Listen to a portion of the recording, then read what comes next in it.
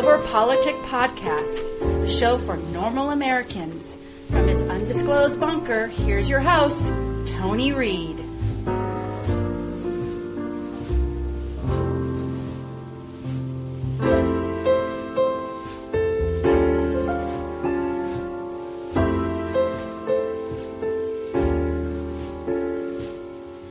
And welcome back to Flyover Politic Podcast, Christmas edition. It's the 22nd of December, year of our Lord 2019. And this year I'm going to do a little new stuff on the front end. There'll be only a little politics on the backside. Because not being lazy, I personally thought my 2018 show was pretty good. So I edited out some of the TV, and you're going to come in to Julie Garland, and then you'll go through the favorite shows, the favorite songs, and then, of course, I'll talk on the back end. But it's pretty much what I would have done this year. So maybe it is lazy, but I think it's just, I liked what I put out last year, so it's going to be there. And for some of you, you're not going to listen to this because it's Christmas. It's not a podcast, really. If you tune in, you're not tuning in for me to talk about chestnuts roasting on an open fire. You're here to hear me scream and yell and curse. At least I think that's why you're there. But long story short, Christmas, as the years go by, it is not as good for me or as excited. You probably could tell if you listened. Once your kids leave and your grandkids move away, and in my case, I'm married to a Scrooge. I mean, there is actually a movie called Miss Scrooge. It's with Cicely Tyson. If you remember her, older African-American lady, and she was Scroogey. So I watched it once a long time ago, and I'm married to that, so she is not a Christmas person. Every time I put Christmas shows on, she complains. Yesterday was supposed to be our Christmas bake / Christmas movie. And we have a new cat. He messed a couple cookies. She got pissed. She complained and was on her phone during our Die Hard, so we watched one Die Hard, and then I just gave up. And I went back to, we watched Servants and horror movies, because that's all she really gets into. And I understand, it's just not her thing. And as the older you get, for me, Christmas is giving to others. I really don't care what I get. Unfortunately, I know what I'm getting, because, Amazon, if I had to complain about Christmas, Amazon sucks, okay? Because we have Amazon household, and she does purchases and I do purchases, and I'm not supposed to be able to see her purchases. I have it set up where you just see, hey, so-and-so spent this much money. But somehow, some way this year, it went terribly wrong. So I would get updates of the item shipping. And I haven't said anything, but I am going to make a customer service complaint. Because then what's the purpose of the household? And maybe they're doing it on purpose, so you'll both go get Prime accounts. Maybe that's it. And that's business. I'm not going to bitch about it. It's smart. Get everybody to spend about $150 so they have their free shipping. Well, that makes sense. So I know that I'm getting a SoClean. And I can say that because my wife doesn't listen to my podcast, but I'm getting a SoClean. Not only did I get told the SoClean's mailing, SoClean emailed me. And to be quite honest, I'm not upset about it. I literally, she asked me what I want for Christmas, I said, don't buy me anything but a SoClean. But we're not spending that much money on each other, so don't buy it. But that's really all I needed in the world, other than stuff you want. Like I want a Penn Sewell jersey or a t-shirt with Penn Sewell 58 on it, just to wear next year. But a SoClean would really come in handy. Anybody who's got sleep apnea, the CPAP's a pain in the ass. I have this whole, it's like the scene from, a lot of the listeners are probably going to get this and go, what is wrong with this guy? He comes across like an old crusty dude, but he talks about chick flicks. But it's the scene from frickin' Sleepless in Seattle.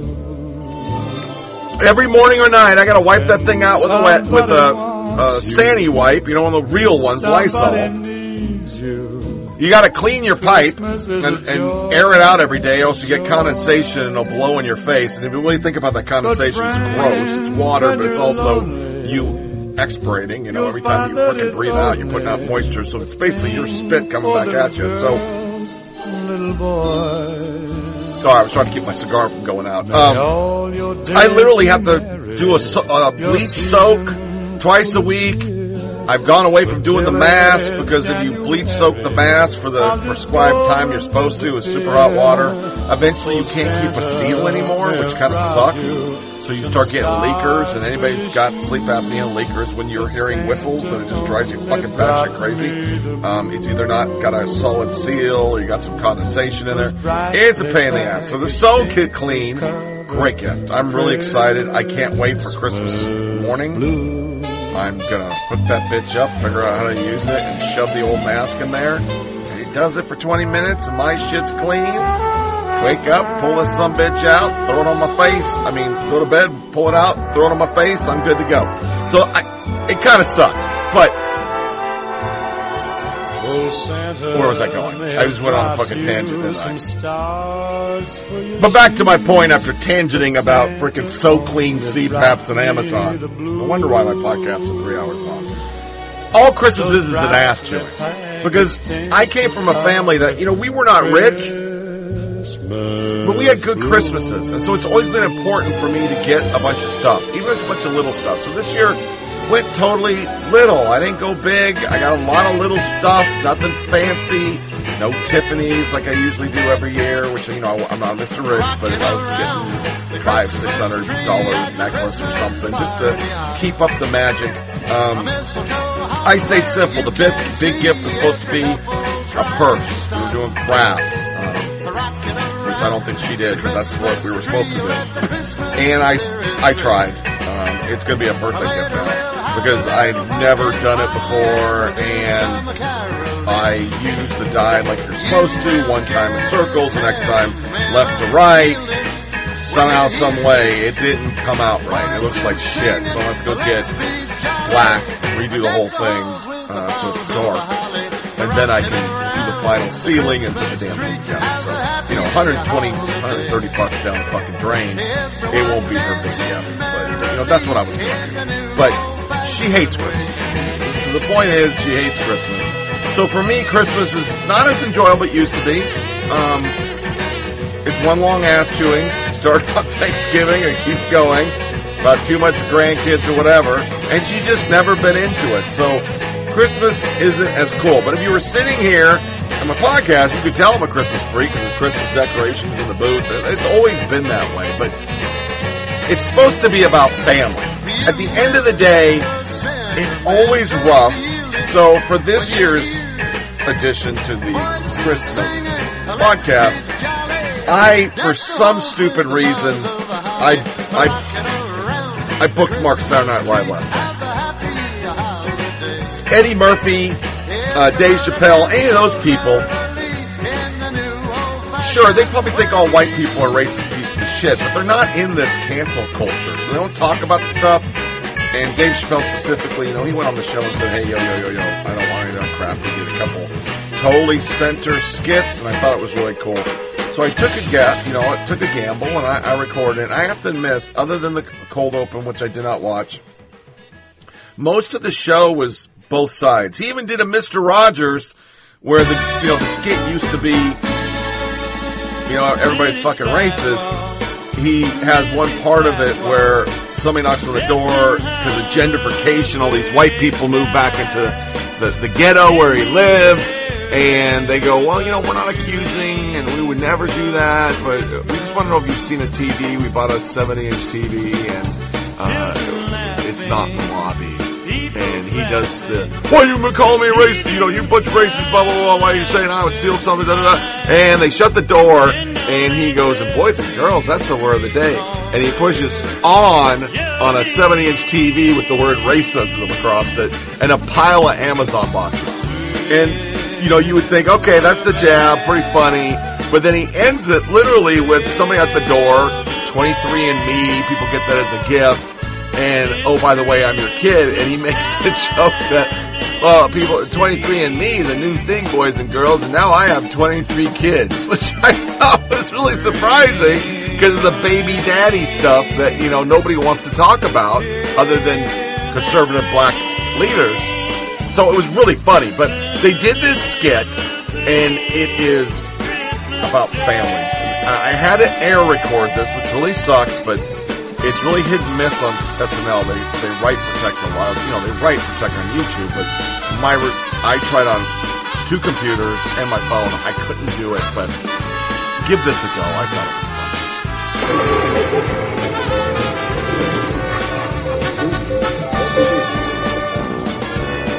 Before we leave, I just wanted to say a few words. Make it quick, Dad. I'm starving. I just want to thank everyone for being here. And not just our immediate family. Talking about all the cousins and their kids and everybody. That's how it should be. That's right. I know everyone's busy with their lives. There's some long things that they have to do, but it means so much that you're here with us in our home for the holidays. And that goes for both of us. How come your dad and sister couldn't host? Because my sister's house is a dump, Daniel. Now I got to pay for all this damn food? Oh, hell no! As I have always said, this house is happier when it's full. Get out of the bathroom! Well, son, you and Donna have been such gracious hosts. I just hope I haven't been a nuisance. You're so damn right.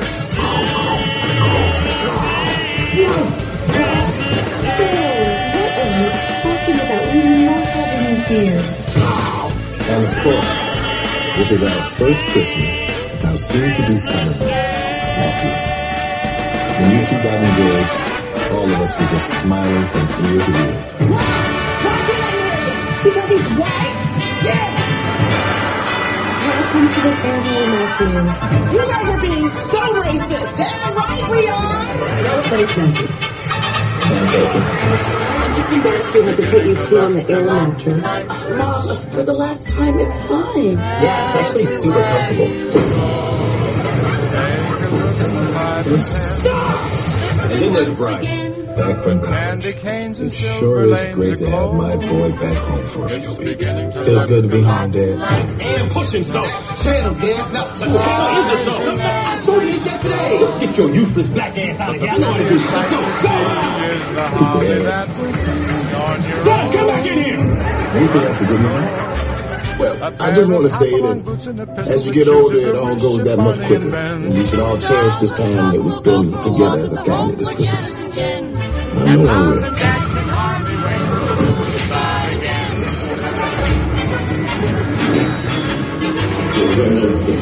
Thank you, Pop. I could go on, but I know better than to let a meal my wife spends so much time cooking go cold. Oh, stop. I just threw it together.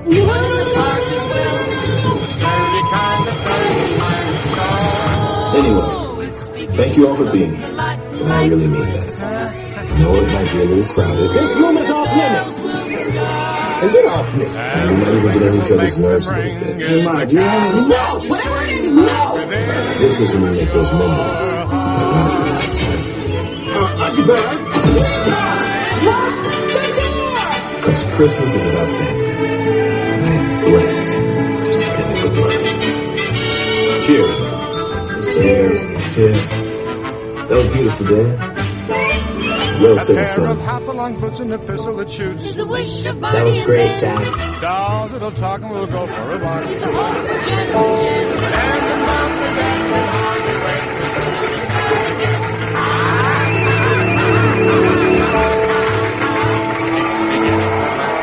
Additionally, they did a skit because in my household, because my wife, as previously stated, is not into Christmas, somehow Christmas baking shows to her, she counts as watching a Christmas show because she doesn't want to watch movies, she doesn't want to watch any of them.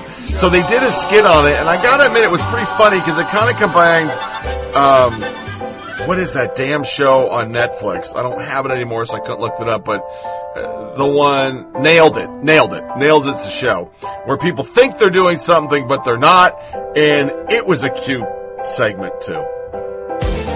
We now return to the Holiday Baking Championship on the Food Network.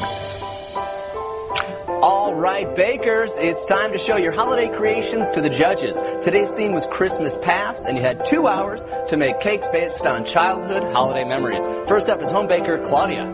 Hi, judges. Merry Christmas. Well, Merry Christmas to you, sweetie. Why don't you tell us what you made today? Okay, my cake is a tribute to my father, who gave my daughter her favorite Christmas memory by taking her to see the movie Frozen.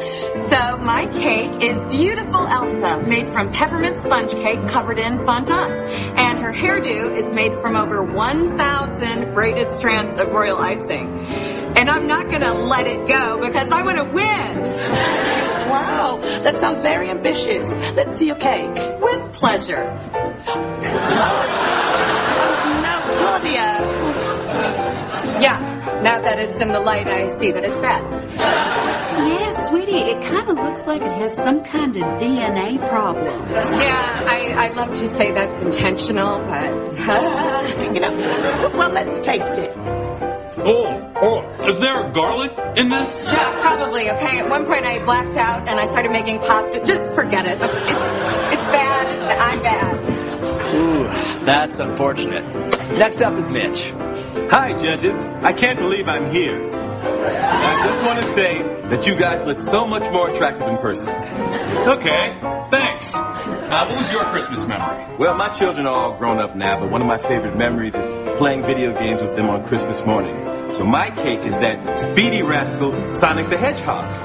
His fur is made from sour blue royal icing, and his shoes are molded from hot cinnamon, and those speed lines are homemade red licorice. Okay, wow, really interesting flavor profile. Yeah, well, I only get one shot at this, and I didn't want to hedgehog my bet. Well, I love that you came to play, so let's see it. Good God, Mitch. Yeah, it's bad. It's gross. It's real bad. What went wrong? I think I just made a lot of bad choices. I don't mean with the cake. I mean like in general in my life. I just made lots of bad choices in my life. And why is it brown, Mitch? I don't know. Why is anything brown? Okay. And are those human teeth in its mouth? Yes, that is correct. The teeth are human. Okay, next up is Sandy. Sandy, hopefully things went better for you. Well, no complaints here. My Christmas memory is watching Frosty with my grandma, and here he is, all come to life. So, what do you think? That's a Frosty, all right. Next up is Ralph. What? Wait, that's it? I mean, hang on. My cake is definitely better than his. I mean, look, it's on fire. Mitch, is that true? Sure seems that way. I think it's trying to kill itself.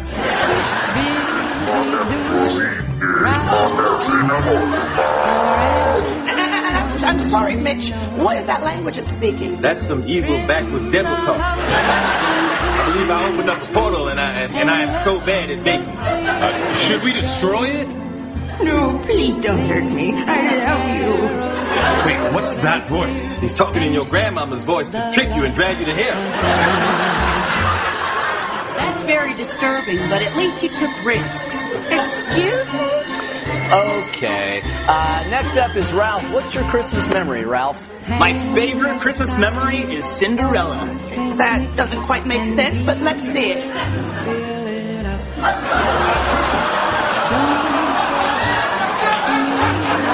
Okay, festive, but what are those things on the side?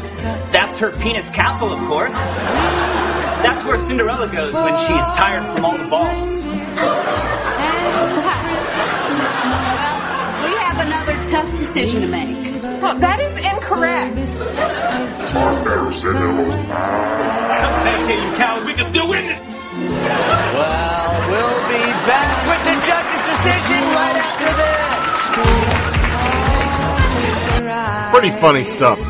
Additionally, this year, a new show came out. It was called Claws. It was on Netflix.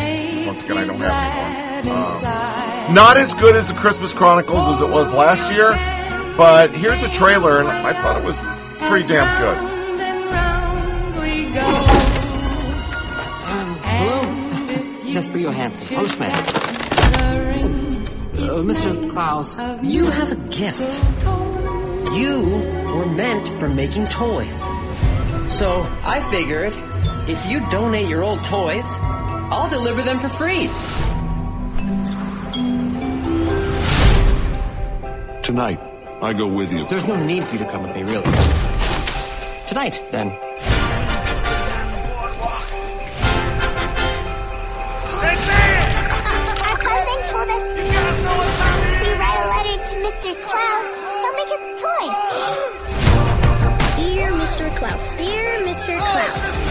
shall we then? Yep. Mr. Klaus is the coolest. Klaus? What about me? Ow! Loser! Oh, yeah? Well, if I'm a loser, then you're too far. You're gone. Hey, what do you guys think you're doing? This is Smearensburg, the unhappiest place on earth. And you two can't change that. The postman and toy maker are brainwashing everyone. We need to show people that a true selfless act always sparks another. Hi! What's happening right now? Oh, no. Holy mother! What happened? Not a word. You just sit there. Be all magical and awesome.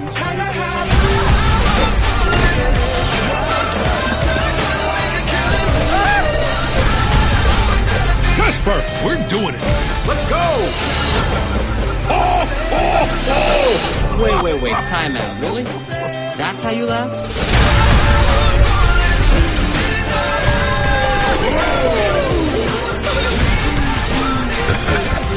Come on, we're running out of time. Those kids are counting on us. If we don't stop them tonight, this town will never be the same. Destroy those toys! No! Ha! Eat our snow! They're not attached. Why aren't they attached? I thought they were attached. I would never, in a million years, have done what I just did if I didn't think these were attached.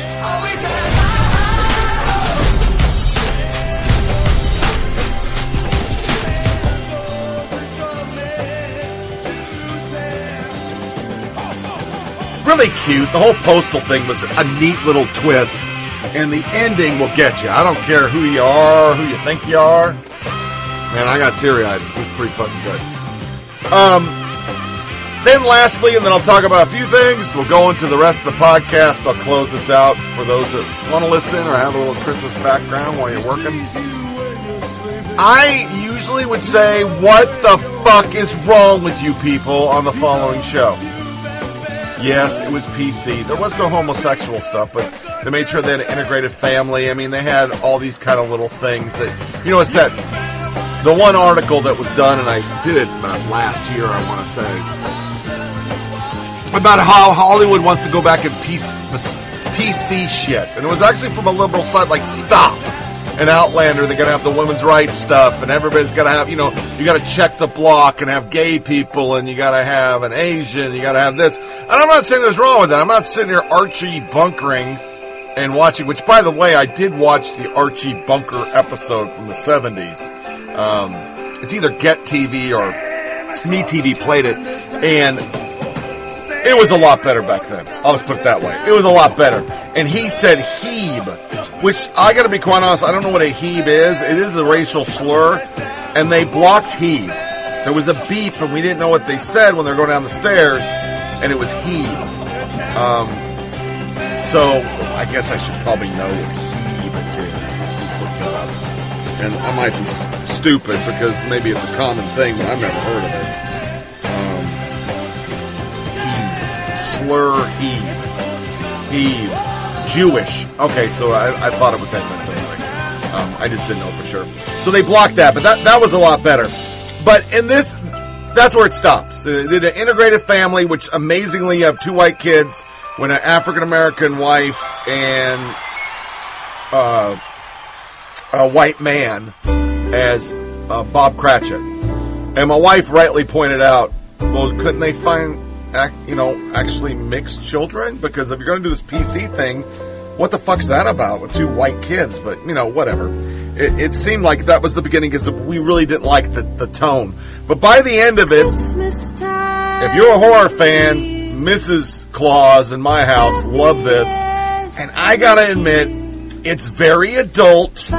It's very dark. If you're a big fan of Dickens, in the story, and there's so many versions going back to 1938, and George C. Scott did one. I mean, there's a whole bunch of versions of that story. My favorite is the 1970 version, which was a musical. This gives you backstory. I mean, you basically, not to ruin it, but I doubt many people are going to go out and watch this thing. If you missed it, you missed it. Or you think that they may be re-airing it on Christmas Eve, but he was sexually abused. His father lost his business, and he made a deal to keep his kid away, and that deal was so that the headmaster can molest his child, which is pretty fucking brutal. And the ending's different, where instead of him going around and lauding the world with stuff, his saving grace isn't that I will repent, I don't want to end up in my grave. He says, I'm never going to change and I can't be forgiven for what the fuck I do, but I don't want Tiny Tim to die. But Tiny Tim's not going to die from his illness. It's a totally different thing, so I won't give you a whole spoiler alert. I guess I should have said that. You know, it's not the same concept on why Tiny Tim dies. And he goes and makes sure that Tiny Tim doesn't die, goes to the house and gets retribution, or not apologies, but says he's a fucking loser, is going to give the guy money because or Bob Cratchit's going to leave because he's sick of his abuse. I mean, he did some sick shit. I mean, his wife, Bob Cratchit's wife, had a fucking strip in front of him because he did studies on what people would do for money, and she needed money to save her kid. So he gave her 30 pounds just to see if she'd get naked, but then didn't have sex with her. And then said, I don't have sex with your kind. So, I mean, there was a race component to that. But it was a disturbing fucking scene. But long story short, I don't know. At the end, it's not The Family Man. It's not, which I really love that Nicolas Cage movie. It's not It's a Wonderful Life. It is not anything you've ever seen. It makes, I gotta admit, it makes National Lampoon Christmas Vacation look like it was done by a church. I mean, all proper. That's how dark this is. So here is a trailer for it, and if you're interested in a very dark version, I mean, it's Christmas. It's a horror version of it, but it's Christmas because it is just the original story with added information, which makes you kind of understand it better. FX's A Christmas Carol. Then how the reindeer look. Why am I not allowed any peace? Rudolph, you're in the The chain that you must now wear, you start.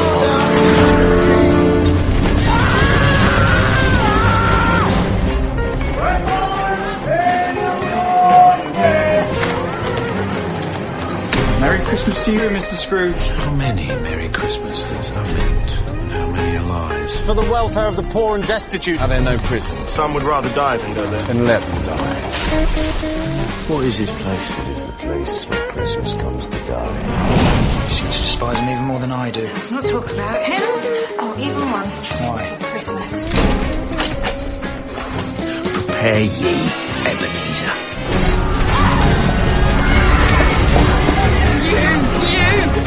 Enough! No, it was never enough. What was the purpose of our gross accumulation? You vandalised the world for this. What would you do, Mrs. Cratchit, to have me hand you £30, not as a loan, but as a gift? There are no gifts! This is not a game, Ebenezer. I beg of you, enough. I do this only for the life of my child. Come and look upon the evil that you did.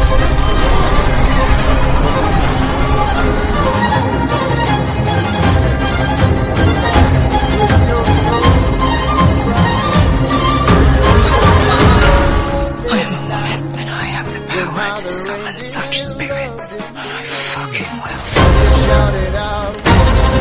You should have heard.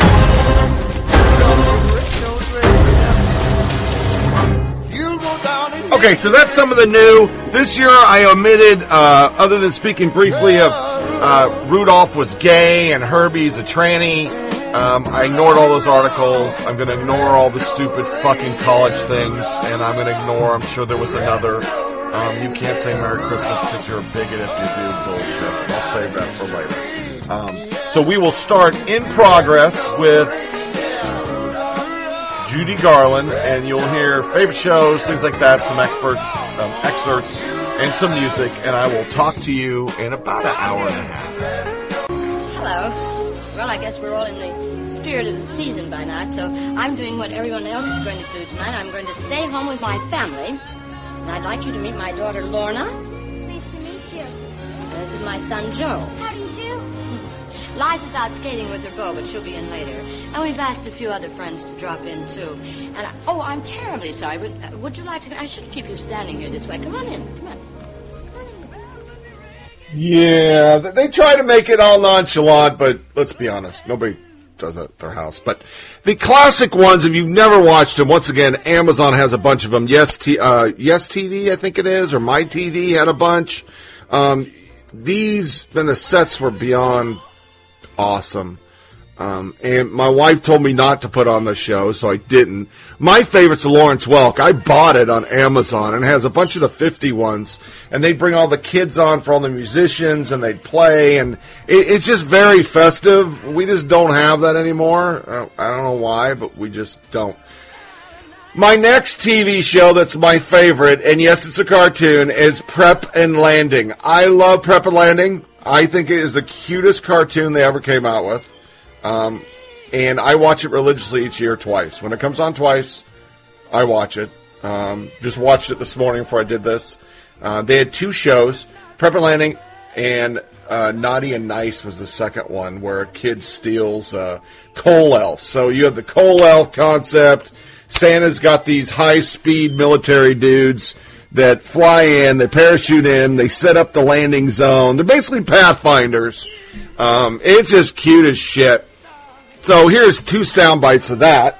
The first one being the first show. The second is the Naughty or Nice with the coal elves. Enjoy.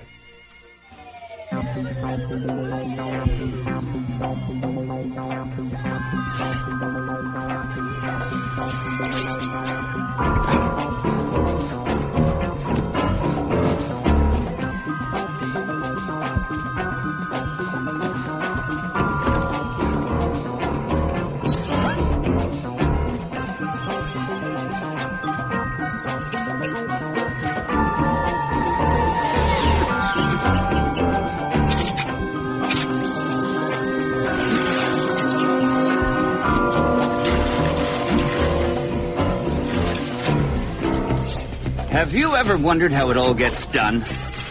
How Santa gets in and out of millions of homes, all in one night? Let's just say he has a little help.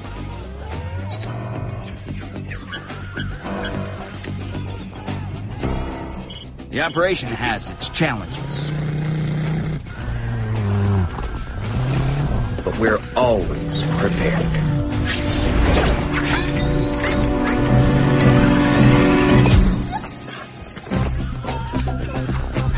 Our mission statement: get in, get out, never be noticed.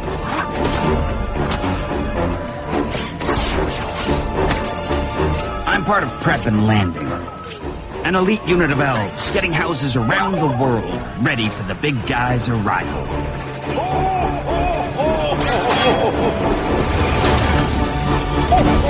Elves working round the clock, triple overtime and time. Someone is being very naughty. Cold red!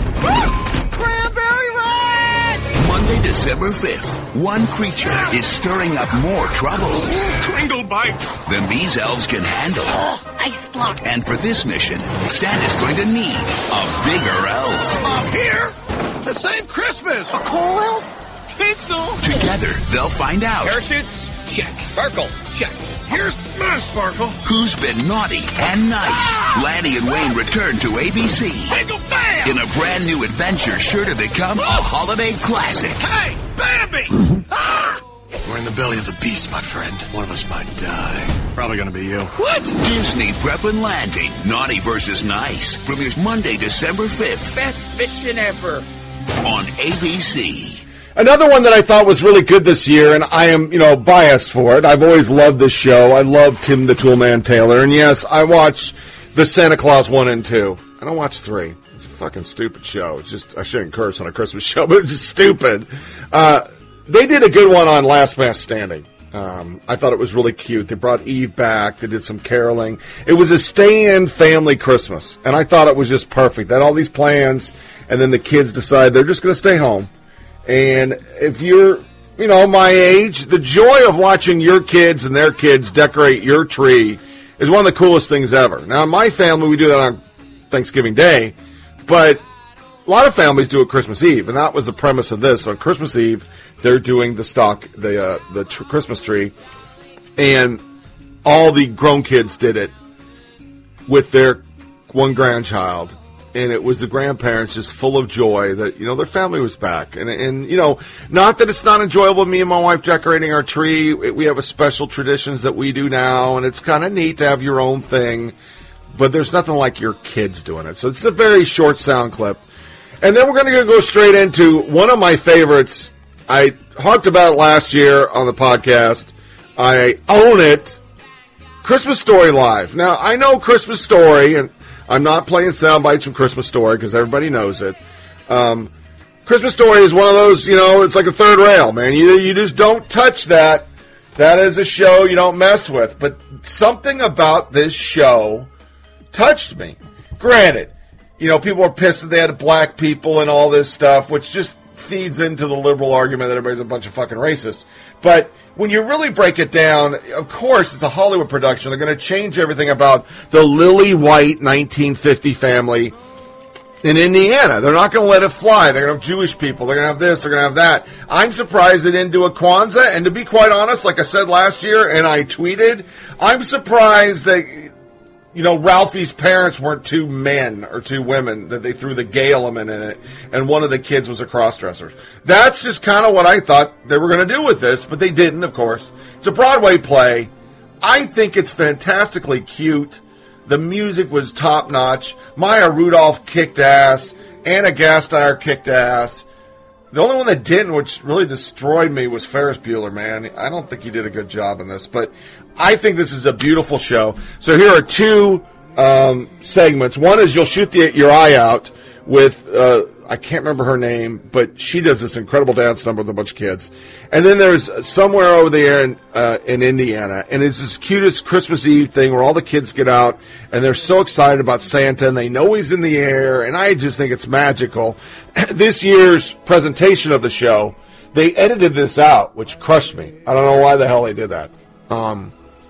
So, anyway, enjoy this, and then we're going to go into SNL, which does have a few good ones. And no, I'm not going to play Sweaty Balls. Look at the loser. You only got a C+. C+. C+. Not an A, not a B, but a C+. The boss isn't happy. She isn't impressed. Your report came up short, so you failed the test. Ralphie, you're done. That's a fact. So give up the gun or you're gonna get whacked. What's the password? Tomato.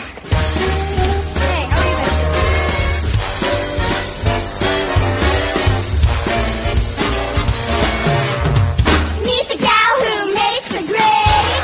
Here she comes to serenade. Who can face up? How she will? Ladies and gentlemen, Miss Shields!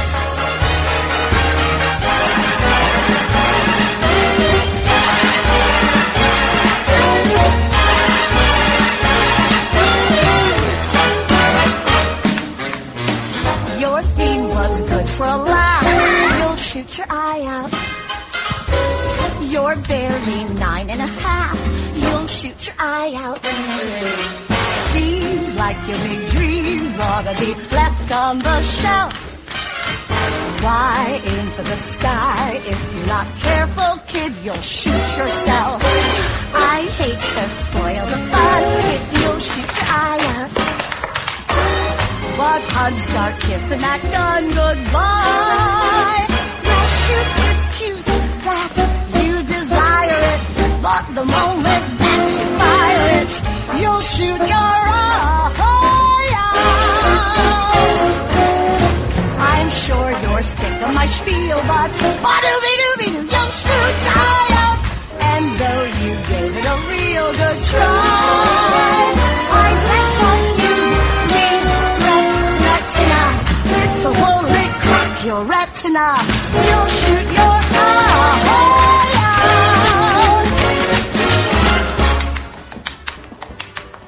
Your turn. Pretty good. You should try it. Hey!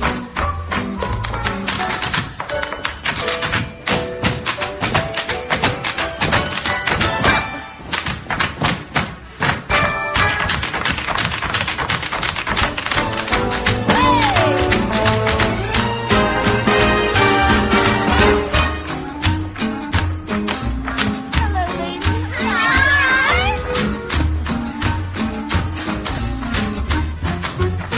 These are my boys.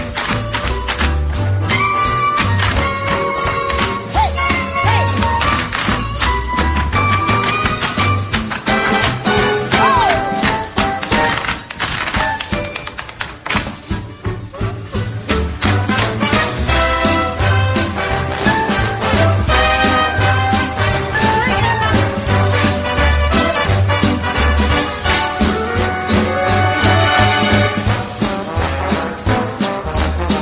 Will you dance with me? Hey, hey.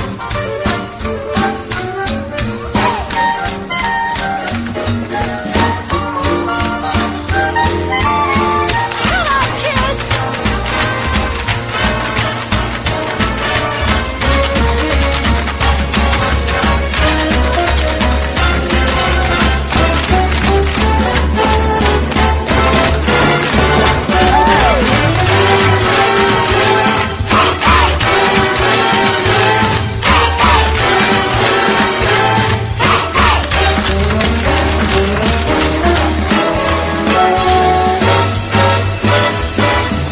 Here's to the months of the class. Hey, Ralph, we're raising our glasses high. Now I can tell this team's the best in you. But I'm spelling out a lesson you need to be taught. It's gotta get through. We won't give a gun to a shrimp like you. It's time to give up. This teacher knows best. You're the pimpiest kid in the whole Midwest. You can cry, you can pout, but I'm telling you, kid, there's no doubt. You'll shoot your eye.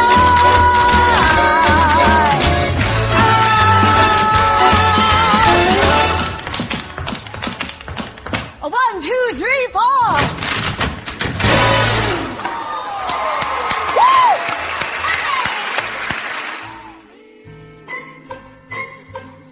Ralphie, are you asleep? No. Are you? I don't think so. I toss and turn and toss again. Hear the clock tick a tock, it goes. So slow legs crisscross again. Count a billion sheep, but I still can't sleep. Right when I'm gonna bust.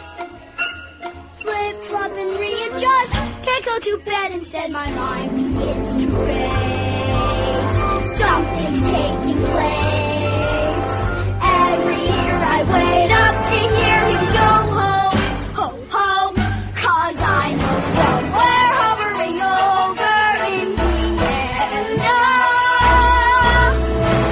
Santa's covering ground and behind sea. High above the town, flying down, better catch him quick.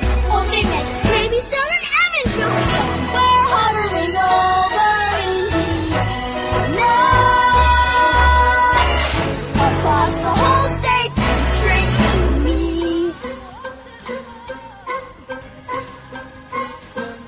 I tried real hard to be good this year, but I made a mistake or two. Or 12, he understood this year, right? When I lost my hat, when I killed my cat. Please let my name exist. Far from the naughty list, I would be twice as nice if he would just unpack something from the sack. Something better than just a sweater for me. See, he might be somewhere hovering over in the air.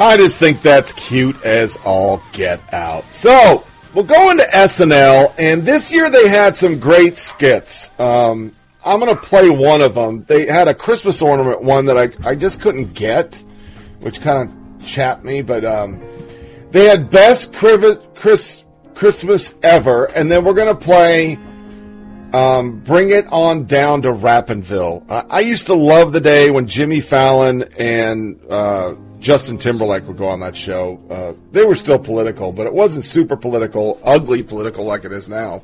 And they had some fun stuff. This year's fair was a lost episode of It's a Wonderful Life where Trump wasn't president. So you can see that's how they started the show. And then from there it just evolved. So I fast forward through most of it, but I saw this one that I thought was pretty funny.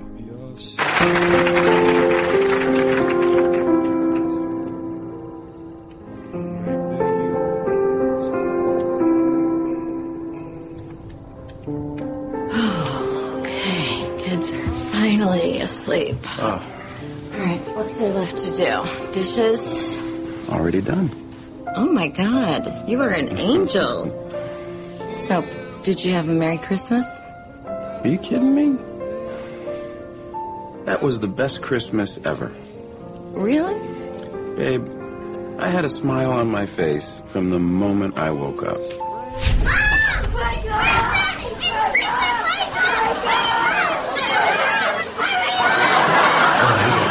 Kidding me. I think I was more excited than the kids. Yeah, I know. Honestly. I was the same way. Yeah.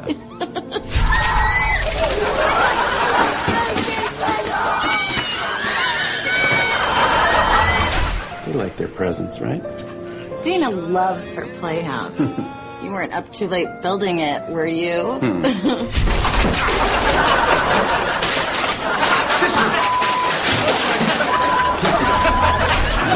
There's a breeze. My family didn't ruin your day, did they? No. I love that we hosted this year. Mary, traffic was awful. 3 hours. Whoa, you can't wait. Are you sure? Honestly, babe, they made my day. Hey, Ray, is Cameron sick? I can't believe your cousin made the drive. I know. God, it was so nice to see him. Yeah. Why do I have to take it off? It's Why? my dinner table in front of my kids. No, You can you're take it off. racist against whites. You're racist against whites. She is. How about you, the hostess with the most, is taking care of everybody? How do you do it? I guess I was just full of Christmas cheer. Why don't you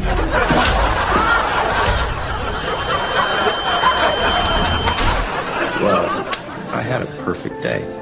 Me too. I mean, this is going to sound corny, but I don't know if it was you and the kids. You're not adopted. She's not adopted. Why would you tell her? Or the family being here.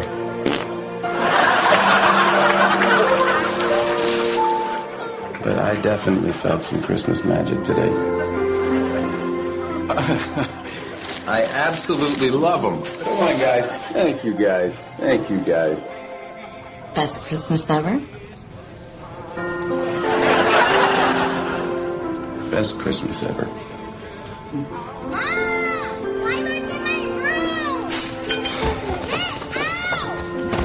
I'll go.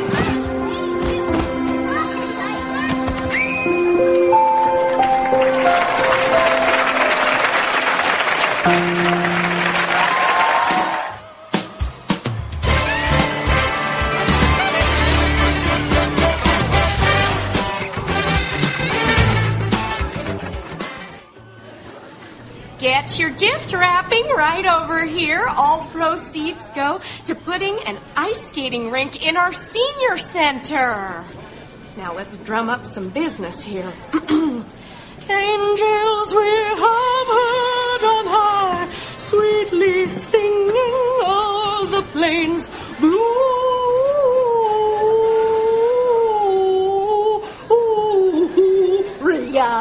Your gift wrap will pay for old people to ice skate.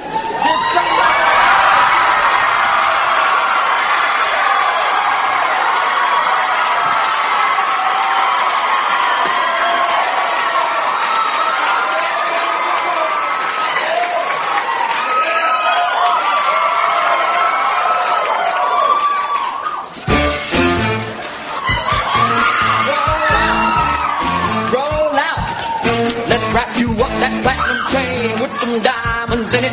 Make a big one for that Benz with them windows tinted. What in the world is in that bag? What you got in that bag? Yo, could someone say bag?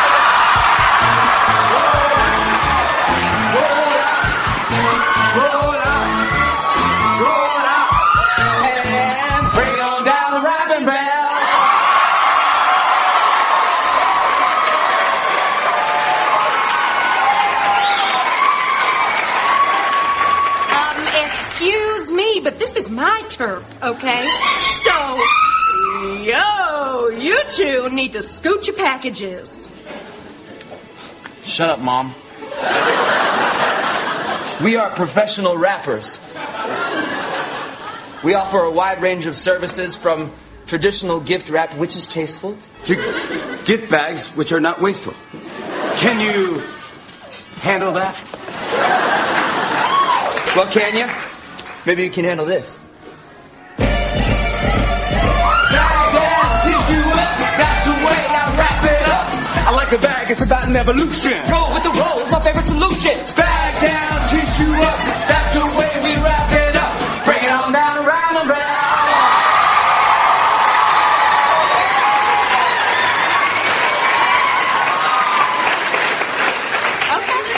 Okay, well, guess what? You're not...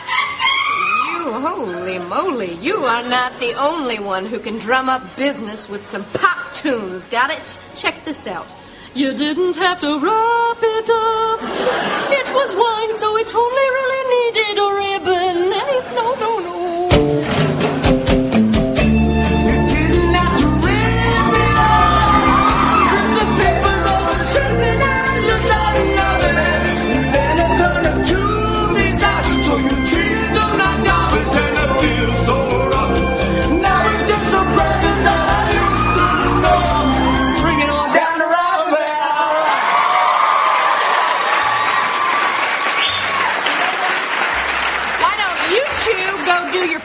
Mobbing somewhere else. Hey, don't be starting a rap war. Yeah, you don't want to be starting a rap war. Because you got to be starting a rap war. You got to be starting a rap war. So you think I want to be starting a rap war, huh? Yeah. Hey, look, all right. Truce, okay? We should all work together. We're all on the same team, right? Yeah. To be honest, I used to compete with Doggy Bag over here. But one day I needed a gift sack for some playing cards. I was giving my uncle. And so he sacked his deck. Yeah. Sir, what are you saying? I'm saying that I had a deck that needed sacking. So he sacked his deck? Yeah. It's actually a very skilled deck sacker. Okay, well, I have been divorced for 7 years, so I haven't sacked a deck in a long Take it down, lady. Tone it down. Please. And listen to this. Speech is my recital. I think it's very vital to rap a gift that's pretty. Here we go. It's tricky to rap a gift to make it free, to make it pretty. It's tricky. Say what? It's tricky. It's tricky to make it with you tangles up and losing shape. It's sticky. I struck it. But it's tricky. Bring it on. Bring it.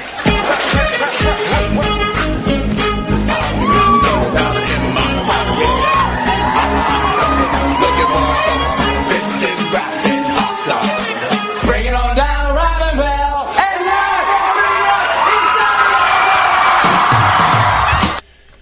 Those are funny. But this one was my favorite. It is still my favorite. It was a silly song. Back in the day they would do Season's Greetings from Frankenstein, blah, blah, blah, and Tonto. And it was just dumb shit. And then they came up with this with Jimmy Fallon, Catan, and Horatio Sands. Christmas Time song. I don't actually know the real name of the song, but I thought this was really cute.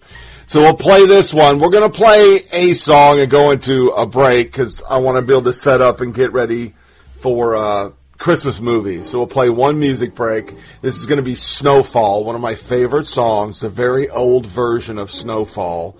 And then we'll come into Prancer, a cute movie That'll be the first sound bites in our Christmas movies. Season's greetings from all of us here at Saturday Night Live. 1, 2, 1, 2, 3, 4.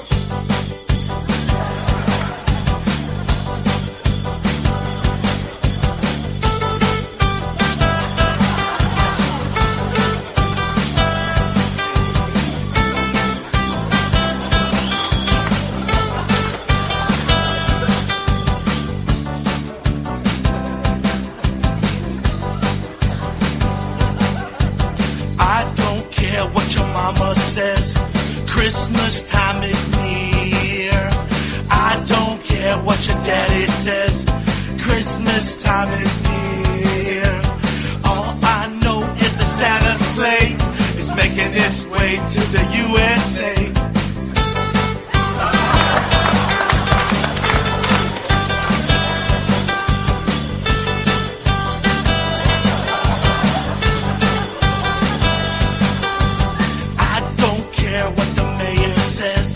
Christmas is full of cheer.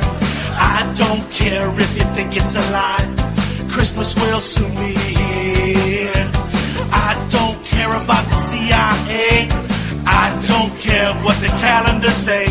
I wish it was Christmas today, I wish it was Christmas today.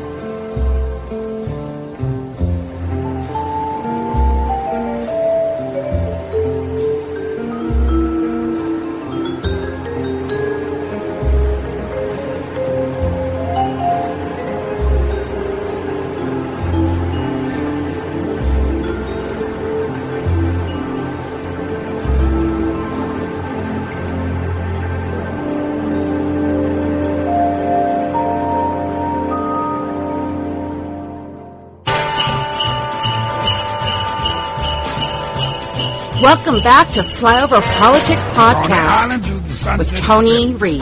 Somebody's gonna make a happy trip tonight while the moon is bright. He's gonna have a bag of crazy toys to give the corners of the girls and boys. So Dave, Santa comes on Dave.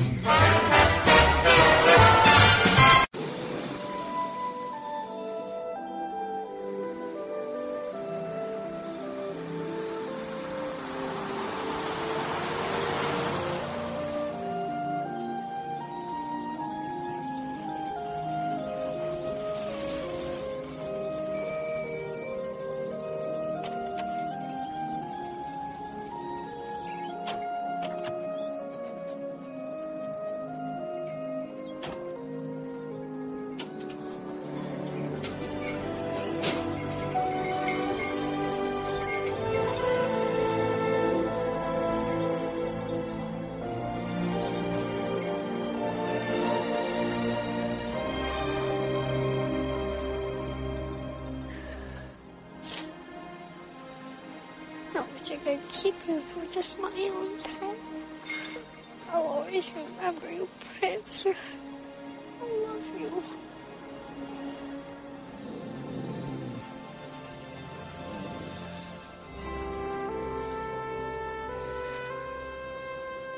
Thanks, Prancer, for everything.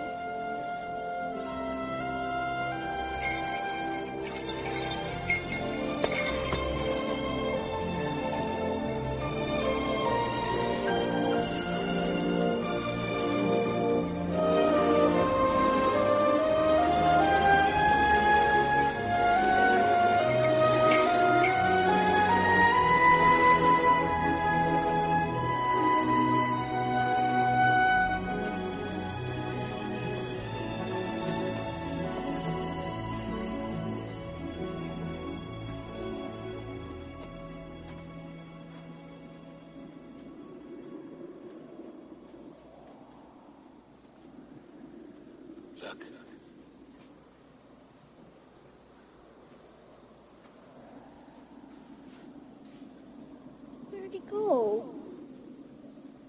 I don't know. He just disappeared. He couldn't have jumped and lived. Maybe he flew. This would be a good place for Santa to come and get him.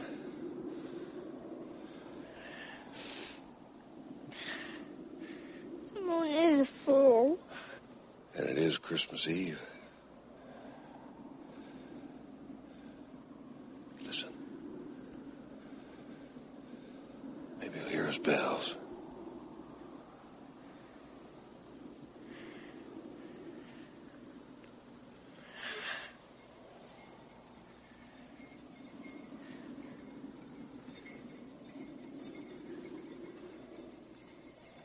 I hear them.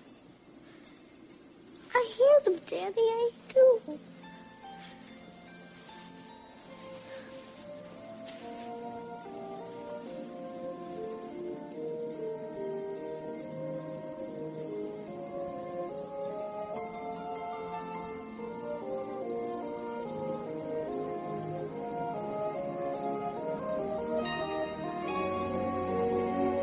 Goodbye, Prancer.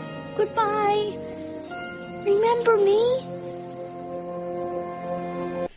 Everybody's into Christmas movies. We will do the Die Hard at the very end of this bad boy. But I love Prancer. I think it's a fantastic movie. Then you have your classics, White Christmas and Holiday Inn.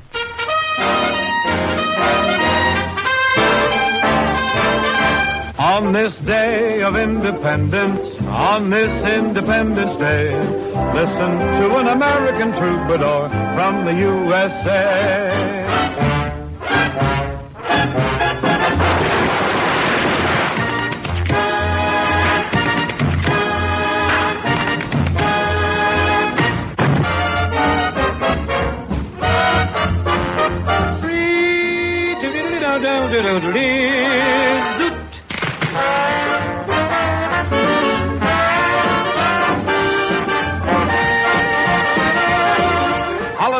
in. Never has there been such a show as this. From Easter to Christmas, from the 4th of July to Thanksgiving, there's a song for every holiday, and a holiday for every song. I'm dreaming of a white Christmas. You'll be the grandest lady in the Easter parade. USA's united thanks to one whose name was Nancy Hanks. Abraham,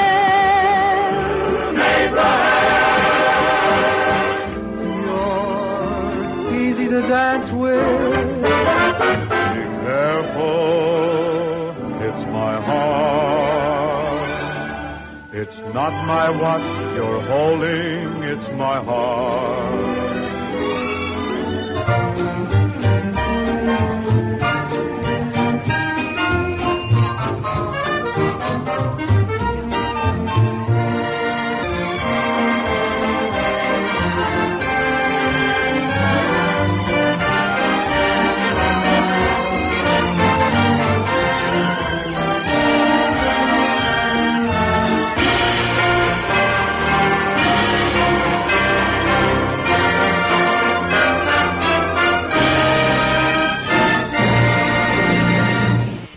But my favorite all-time has to be It's a Wonderful Life. I love It's a Wonderful Life. Growing up, I never watched It's a Wonderful Life. Never saw it.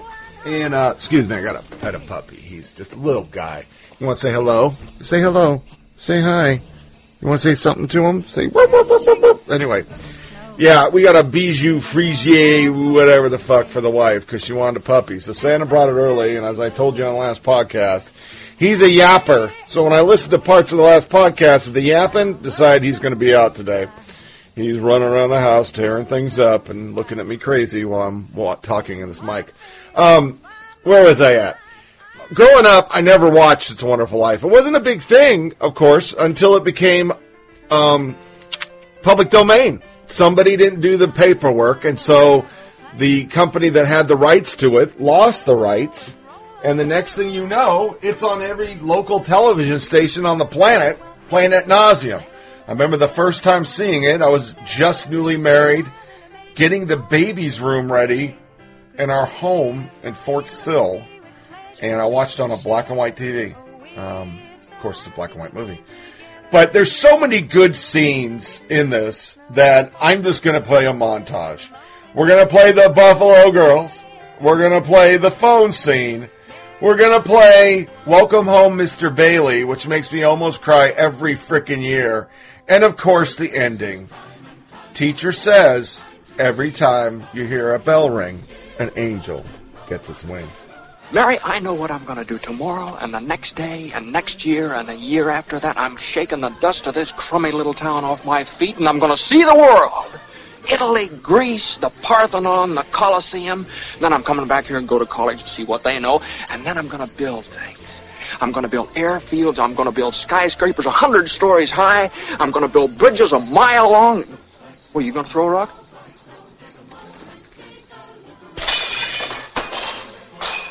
Hey, that's pretty good.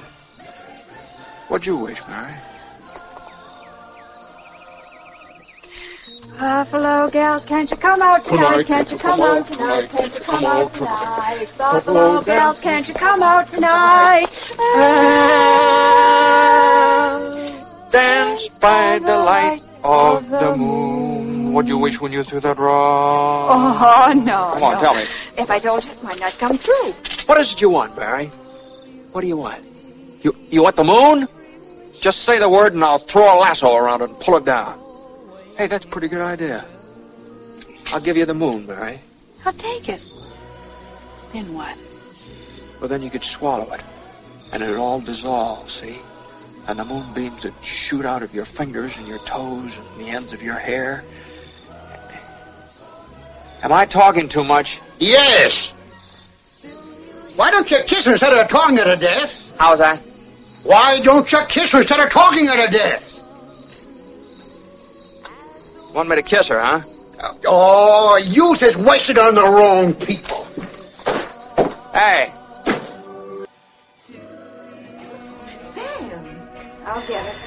What were you doing? good hear. Come out tonight, can't you come out tonight? Buffalo gals, can't you come out?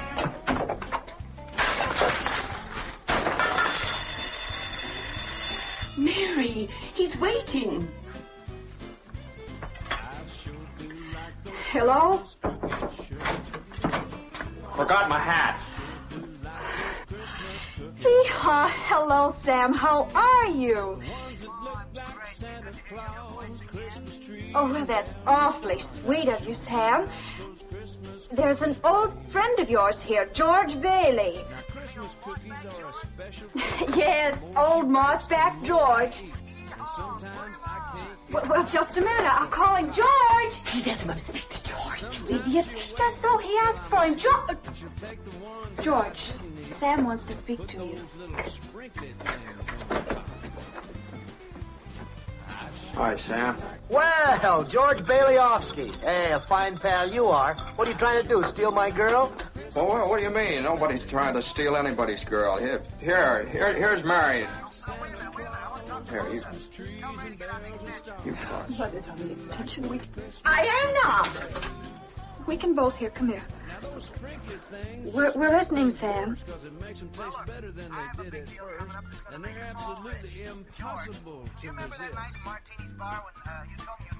Some disappear to who knows where, but I make sure that I get my share, and those kids just stand there waiting for the ones I miss. Yeah, soybean, yeah. Those Christmas cookies sure. How do you like those Christmas cookies, babe?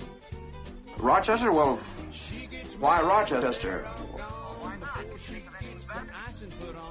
Well, I don't know. Why not right here? You remember that old tool and machinery works? Well, you tell your father you can get that for a song, and all the labor he wants, too. Half the town was thrown out of work when they closed down. Every time she sticks another batch in the oven, there's 15 minutes for some kissing and a hugging. That's why I eat Christmas cookies all year long. Money? Yeah. Well, a little. Well, now listen. I want you to put every cent you've got into our stock. Do you hear? And George, I may have a job for you. That is, unless you're still married to that broken down building and loan. Well, it's the biggest thing since radio, and I'm letting you in on the ground floor. Oh, Mary. Mary.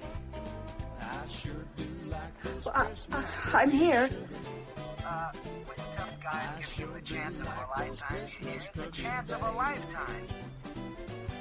The ones that look like Santa Claus. He says it's the chance of a lifetime. George.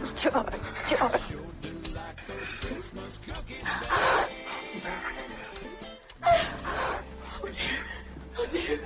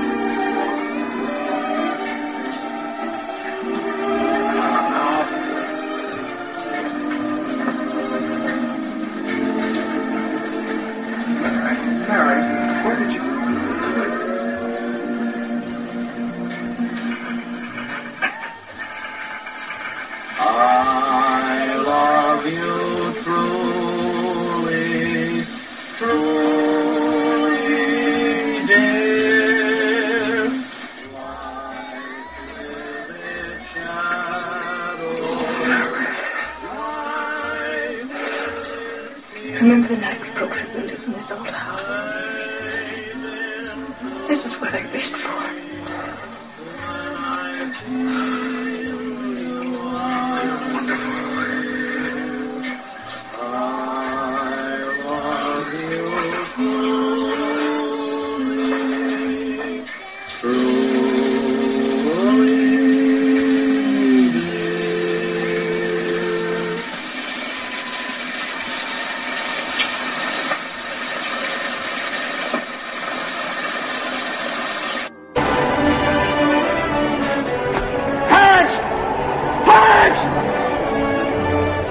Clarence!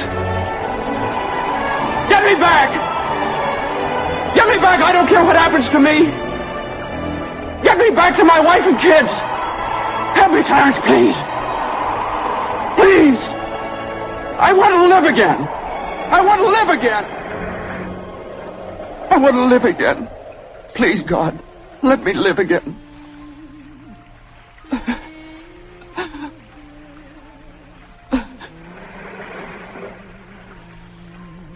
Hey, George! George! You all right? Hey, what's the matter? Now get out of here, Bert, or I'll hit you again. Get out of here. What the Sam Hill you yelling for, George? George? Bert, do you know me? Know you? You kidding? I've been looking all over town trying to find you. I saw your car piled into that tree down there, and I thought maybe you... Hey, your mouth's bleeding. Are you sure you're all right? What you...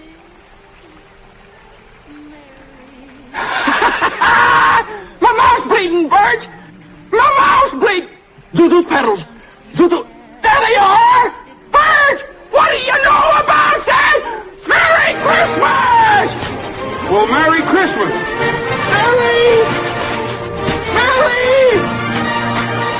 Yay!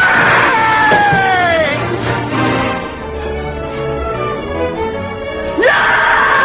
Hello, Bedford Falls! Merry Christmas! Merry Christmas, George! Merry Christmas, George! Merry Christmas, movie house!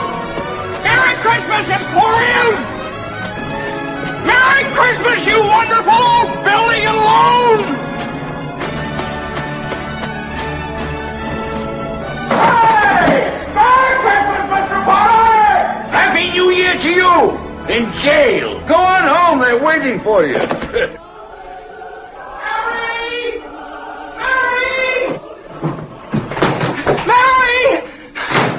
Well, hello, Mr. Bank Examiner. How are you? Mr. Bailey, there's a deficit. I know, $8,000. George, I've got a little paper. I'll bet it's a warrant for my arrest. Isn't it wonderful? I'm going to jail. Merry Christmas. Reporters are... Where's Mary? Mary! Oh, look at this wonderful old drafty house. Mary! Mary! Mary! Have you seen my wife? Mary! Daddy! Kids! Hey! Oh, kids! Janie, call me! Oh, I could eat you up. Where's your mother? She went looking for you. It was Uncle Billy. Daddy! Zuzu, my little ginger snap, how do you feel? Fine. Not a smidge of temperature. Not a smidge of Hallelujah. Hello? George, darling, where are you? George, darling, where are you? Oh, George. George. Let me touch you. Are you real? George. You have no idea what's happened to me. I have no idea what happened. Well, come on, George. Come on downstairs. Quick, we're on their way. All right. Come on in here now. Now you stand right over here by the tree. Right there. And don't move. What's happening? Wow. Oh, I hear them coming now. George, it's a miracle. It's a miracle. Who's happening? Who's gonna come, Daddy? Daddy? Come in, Uncle Billy. Everybody in here. George, get her.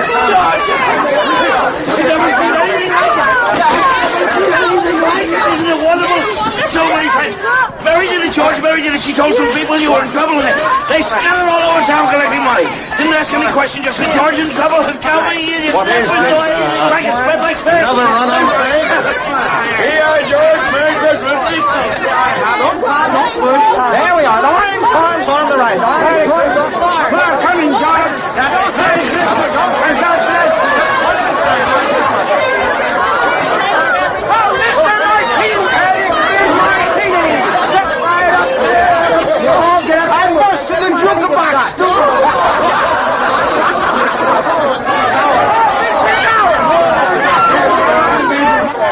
Major Rand's in the Georgia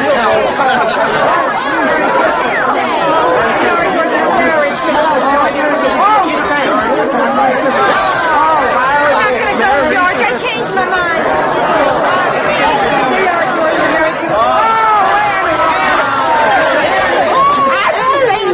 But you working, Bill, I get a husband.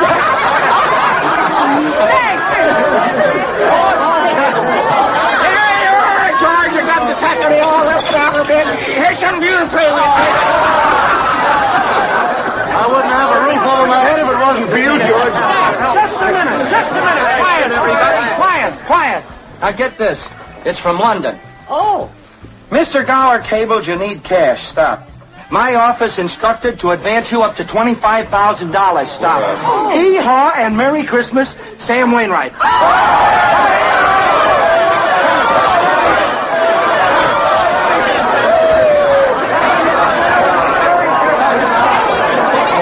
Martini, how about some wine?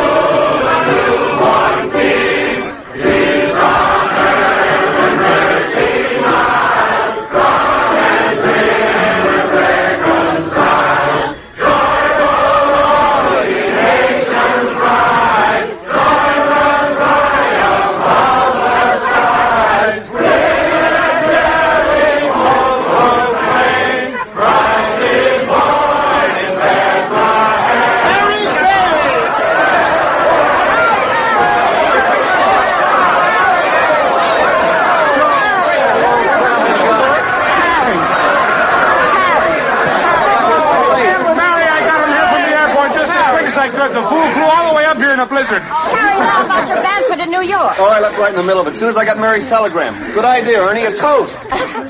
To my big brother, George, the richest man in town.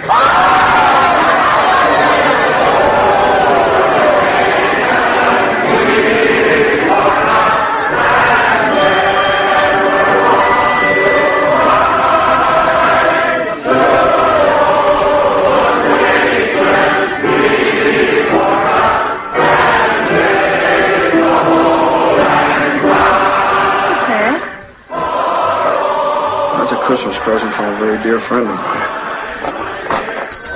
Look, Daddy, teacher says every time a bell rings, an angel gets his wings. That's right. That's right. Attaboy, Clem.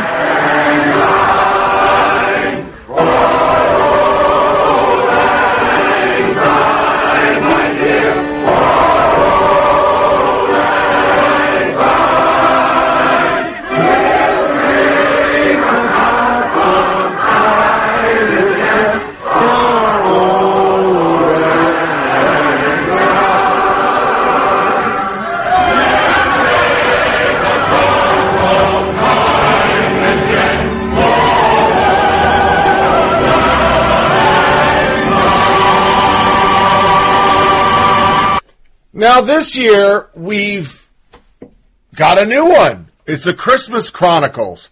I can't get any sound bites for it, but I talked about it on the podcast, and for those who didn't hear that podcast, this answers every question a kid could ever ask. It is fantastic. I love it, and I'm buying it whenever I can get it, but it's a Netflix movie, so I don't know how the hell I'm going to get it. We're going to watch it again today for our Christmas show, and then we're going to watch a Broadway performance of Holiday Inn on Great Performances on PBS, because I've watched all the Christmas shows I can watch. So this is going to be our send-out. We're going to come back into Military Corner. Let's see. Let's spin the dial. What Christmas music are we going to play? We played that. let's just play the Christmas song by Nat King Cole. One of my all-time favorite songs. It is, the intro alone is fantastic. So, this is the Christmas Chronicles, out to the Christmas song, come into some military corner. Let's get this party started. Show off! Dear Santa, this is Kate Pierce. I've been really good this year. I do say bad words every now and then, but that's only when my brother Teddy makes fun of me and I lose my temper. Let go, you're gonna break it! Who cares? This camera's like 20 years old. I have to work. It's Christmas Eve. You're gonna stay home with your sister. We should make a video. Maybe we could get a shot of Santa Claus. You really have no clue, do you? Nobody's ever seen Santa Claus. Tell me you're getting this. Do you realize how big of a deal this is? We need to get a closer look. Are you crazy? Duck! Can he see us? I don't think so. Hot Cupid! Hot Comet! Hold on to something! Santa Claus? Live and in person. One night only. Can you go ho ho ho? I don't go ho ho ho. That's a myth. Christmas spirit's down 35%. Half the planet's not going to get toys. So if few brats don't get presents, it's not the end of the world. People need Christmas to remind themselves of how good they can be. Wendy, you got so big. Excuse me? You know what I mean. Grown up big. Now, Wendy, we need a ride. Can you call an Uber?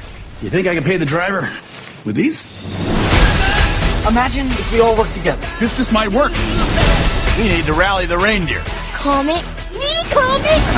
And find the elves. I think I'm in the North Pole. Sleigh's busted. Can you guys fix it? Maybe we can still save Christmas. Face yourself! Show off! Less than an hour before the sun rises. Whoa. Let's get this party started. We have a man-tapped auto. Just like wave your hand and Jedi mind trick the cop. I'm Santa Claus, Teddy, not Yoda. Okay, that's enough fun for one night. Are you listening? Comet, you can slow down! Come back here! Papa's got a brand new bed. Why must they keep drawing me like that? Does my butt really look that big to you?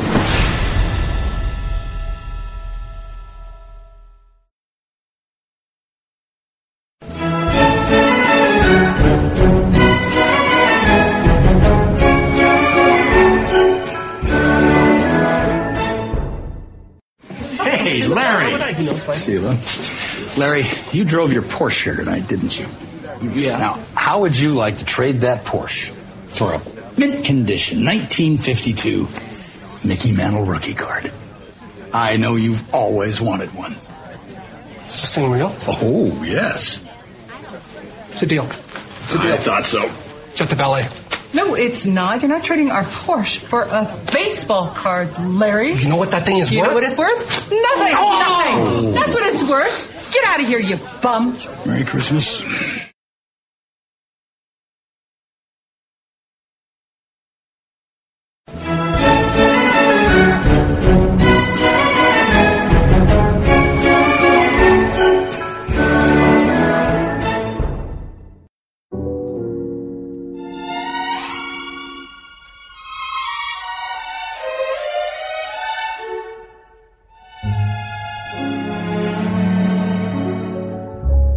Chestnuts roasting on an open fire,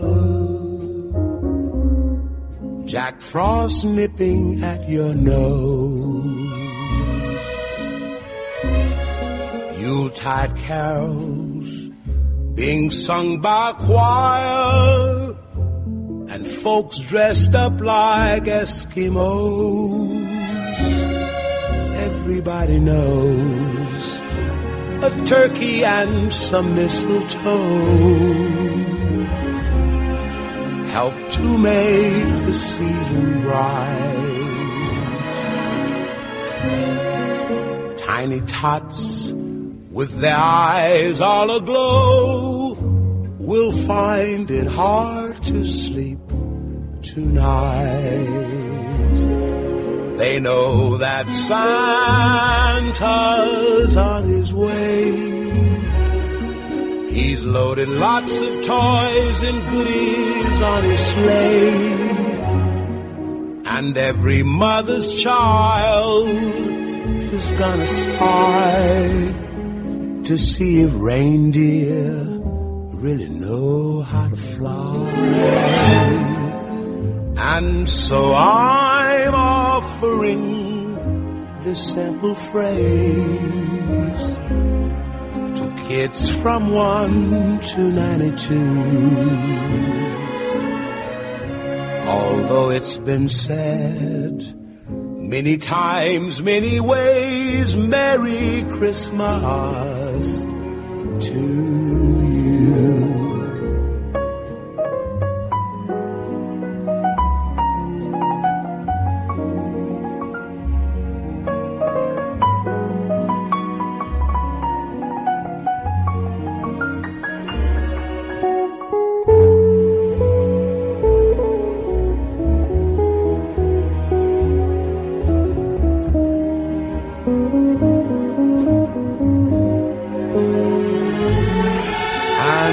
So I'm offering this simple phrase to kids from 1 to 92. Although it's been said many times, many ways, Merry Christmas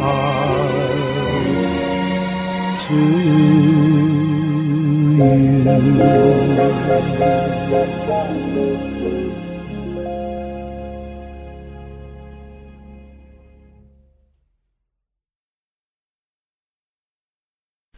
Merry, merry, merry, merry, merry, merry Christmas. La la la la la la la. Have yourself a Merry Christmas. Oh, deck the halls with boughs of holly. Welcome back to Flyover Politic Podcast with Tony Reed. Down we now our gay apparel. La la la la la la la la. Troll the ancient Yuletide carol. La la la la la la la la.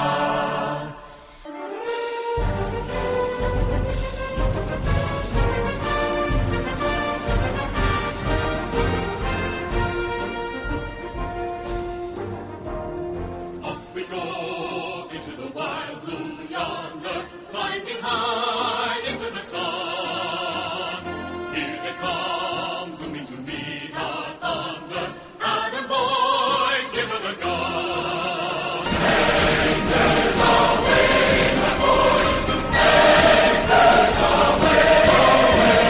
From the halls of Montezuma to the shores of Tripoli, we find our country's battles in the air, on land and sea.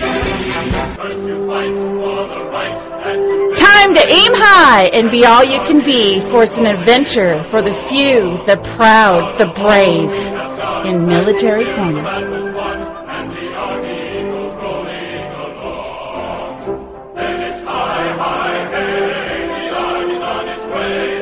Count off the brigade, starting strong.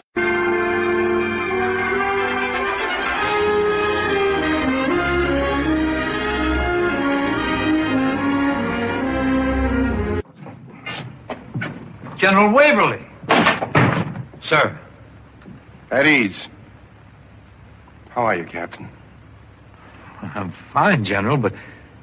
We just try to keep the general part quiet. Why? Begging your pardon, sir.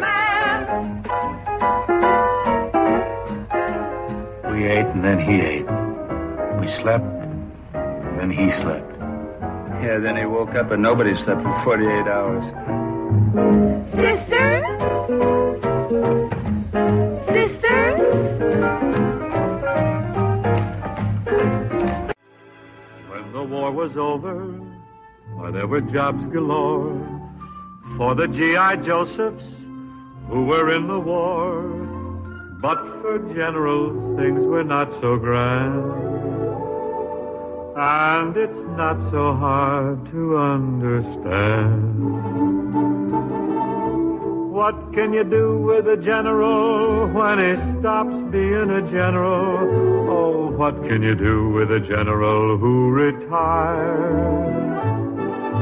Who's got a job for a general when he stops being a general?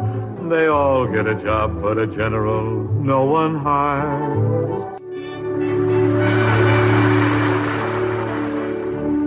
Like Eddie told you, that song is for the 151st Division. The officers and the men under the command of Major General Tom Waverly. I hope a lot of you guys were listening because I have something I want you to do for me.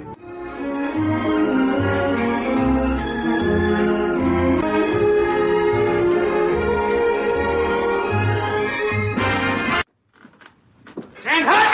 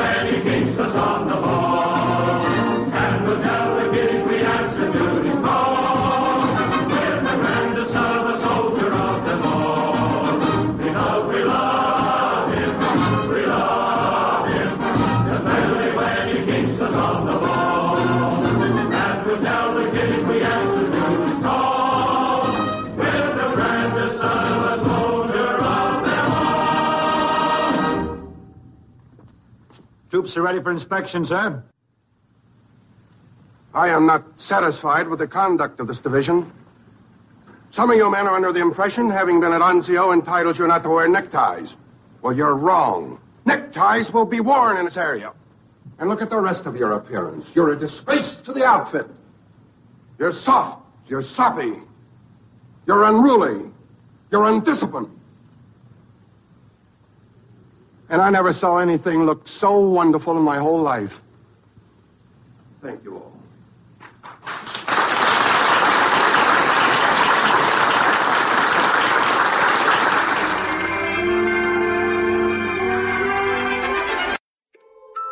Every year, children around the world wait for Santa and his sleigh full of gifts on Christmas Eve. And each year, with the help of his flying reindeer, Santa completes this incredible global journey all before morning. Santa knows the skies above North America are safe as can be because one command is watching. Whatever enters the airspace of Canada and the United States, we'll see it, we'll track it, and we'll take the appropriate action. The North American Aerospace Defense Command, or NORAD, tracks every flight over the United States and Canada, and not even Santa gets a free pass. I don't know if you can see the screens up there behind us, but all those little green dots are air tracks flying around the continental U.S., and there's thousands of them. But Santa knows all this. NORAD tracks his trip every year. He knows NORAD is on the lookout for anything out of the ordinary. Using satellites and advanced radar, they're able to track Santa and even provide an escort if the need arises. Santa knows the folks at NORAD take their job very seriously. At a moment's notice, we have fighters that are ready to scramble and get airborne within minutes. Santa's number one priority is the children and their gifts. And while that's important to NORAD as well, they're also concerned with airborne threats in the U.S. and Canadian airspace. NORAD celebrated their 60th anniversary in 2018 and has been tracking Santa every single one of those years. And as long as Santa flies over North American airspace, they'll continue to track him and every flight over the United States and Canada because that's what NORAD does. NORAD is well known for its ability to track Santa, and if we can track Santa, you can imagine what else we can track. I love the NORAD thing. I remember when I was a kid, or when my kids were kids, that was a big deal. And now DirecTV has this whole Santa Tracker, and you can watch it live, play games. It's pretty cool. Article came with it. Santa gearing up to travel at the speed of starlight with NORAD's help. Santa Claus a few days from making his trek, the longest and most grueling trip by airborne sleigh in the history of the world. And Rudolph plus Dasher, Dancer, Prancer, Vixen, Comet, Cupid, Donner, Blitzen aren't the only ones. Will have his back up there. The U.S. military satellite and sensors will watch Santa's every move as he travels the globe this Christmas, and officials at North American Aerospace Defense Command, NORAD, will monitor the flight and provide fighter jet escorts, including F-15s, 16s, F-22s, and even the Canadian CF-18, if the need should arise over North America. NORAD is well known for its ability to track Santa, said Air Force General Terrence O'Shanahy. And if we can track Santa, you can imagine what else we can track. For the last 2 weeks, Santa, who normally travels at the speed of starlight, officials said, has been flying practice runs in Colorado with the help of his elves and NORAD's command and control officers. Santa has been using simulators and even gotten into a jet for test runs, giving the reindeer some rest before the long ride. And this goes on for a long time, but it's doggone cute, man. That is just doggone cute. Other articles that were never published, other than conservative sites. Melania's behind-the-scene glance from Christmas visits with troops will make you cheer. Melania Trump on Monday shared an amazing behind-the-scene view of her multi-stop Christmas visit with the troops that will definitely make you stand up and cheer. It is an honor to be FLOTUS to this incredible country, and thank you, Deputy Secretary of Defense Pat Shanahan, for joining me on all these day visits. The Post also includes a clip from her stops last week at Joint Base Anacostia Bowling, Joint Base Langley Eustis, and lastly aboard the USS George H.W. Bush stationed in Atlantic. She tweeted it and Instagrammed it, and I thought that was pretty cool. Every year, especially Thanksgiving and Christmas, got to cover this. Here's how the U.S. military celebrates Christmas when serving in a war zone. Santa Claus visits U.S. airmen of the South Carolina Air National Guard's 169 Fighter Base and their family members at McEntire Joint Air Base, South Carolina, and they show pictures of that. Christmas is one of the most celebrated holidays of the year. All across the United States, civilians will light up Christmas stockings, will be hung, and the front lawns of countless homes are brightened by some truly impressive Christmas lights. The men in the world's militaries don't sit around. They also celebrate. They show a Christmas tree in Bagram. Some guys in Afghanistan. One guy's dressed up like Santa. Santa in an airplane. They put wreaths on the front of a frickin' Humvee. It looks like a German unit over in Afghanistan lighted up their vehicle, whatever that is. I don't even know what that is. They show prayer services. They show the dinners, and of course, Wreath Across America for the fallen, especially Arlington National. And then they show Marine Corps Santa coming to help. This article was from a women's site, and I don't want to get all depressy, but I thought this was pretty amazing. What it's like to be deployed for Christmas by Catherine Gothry. As a military brat, I had my fair share of holidays without my dad around. I think it's impossible to have a military career without being deployed for the holidays at least once. And while we always felt as though something was missing when Dad's loud laugh wasn't heard around the Christmas tree, we still had plenty of family and friends around to fill the gap. It wasn't until I enlisted myself that I really started to think about what it's like for those service members that are deployed serving all over the world during the holiday season.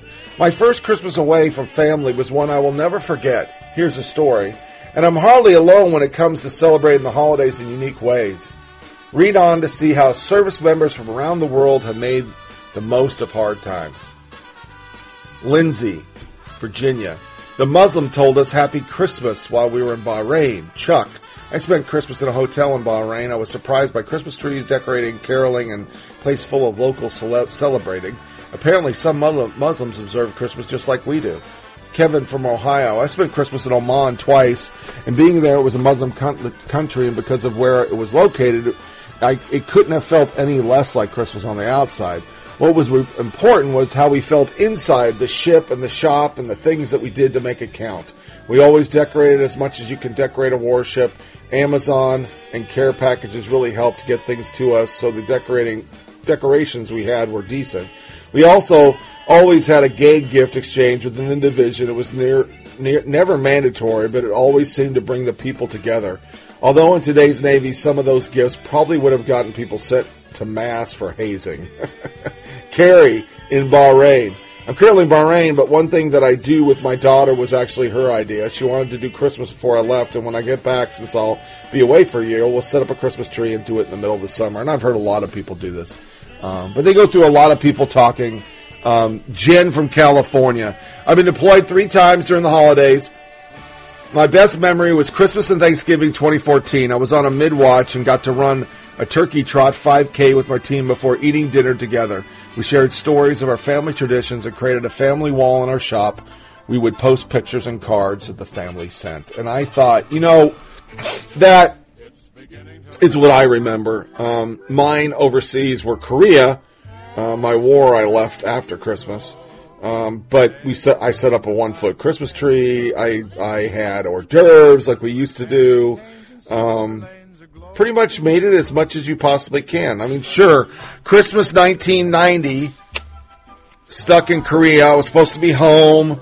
I just found out I wasn't going home because the war had kicked off and we were involuntarily extended, even though we all wanted to go to the war. I remember sitting in a dugout and crying. And I think I talked about this a couple podcasts in the beginning, but I was so homesick, and I was listening to the kids talk on a tape. The snow started, and I'll never forget this. As long as I live, somebody started a snowball fight. And I looked away from that baseball field, and I saw all these people throwing snowballs, and I ran over there and joined the fight, the snowball fight. And for some reason, it turned out to be a great day. It really did. I found another one. This viral letter from Santa helps military and first responder parents. When Stephanie Lynn found out that her husband had to work on Christmas, she came up with a way for her family to still celebrate the holiday together. In a letter from Santa that's going viral, the mom explains to kids of the military and first responder families that Christmas will be happening on a different day this year. I know sometimes your mom or dad can't be home on Christmas Day because they're working, keeping us safe and healthy, the letter, which Lynn shared to Facebook on December 11, 2018, read. I want your whole family to have a very special Christmas morning together. Santa goes on to explain that he and the elves have set up special delivery days for kids from December 23rd to 27th, 2018. Lynn and husband Brent will be celebrating with their kids on the morning of the 24th, she says. Just a second. Let me pause the puppy. He's talking to her cat. Lynn and her husband will be celebrating with their kids on the morning of the 24th, she says. There's also an other option for families who aren't able to be together during Christmas week. And it's from the desk of Santa Claus, Alternative Delivery Dates. Signed, Chris Kringle. I thought that was pretty fantastic. Another one comes from a women's military spouse website. Finding joy when you're alone during holiday deployments.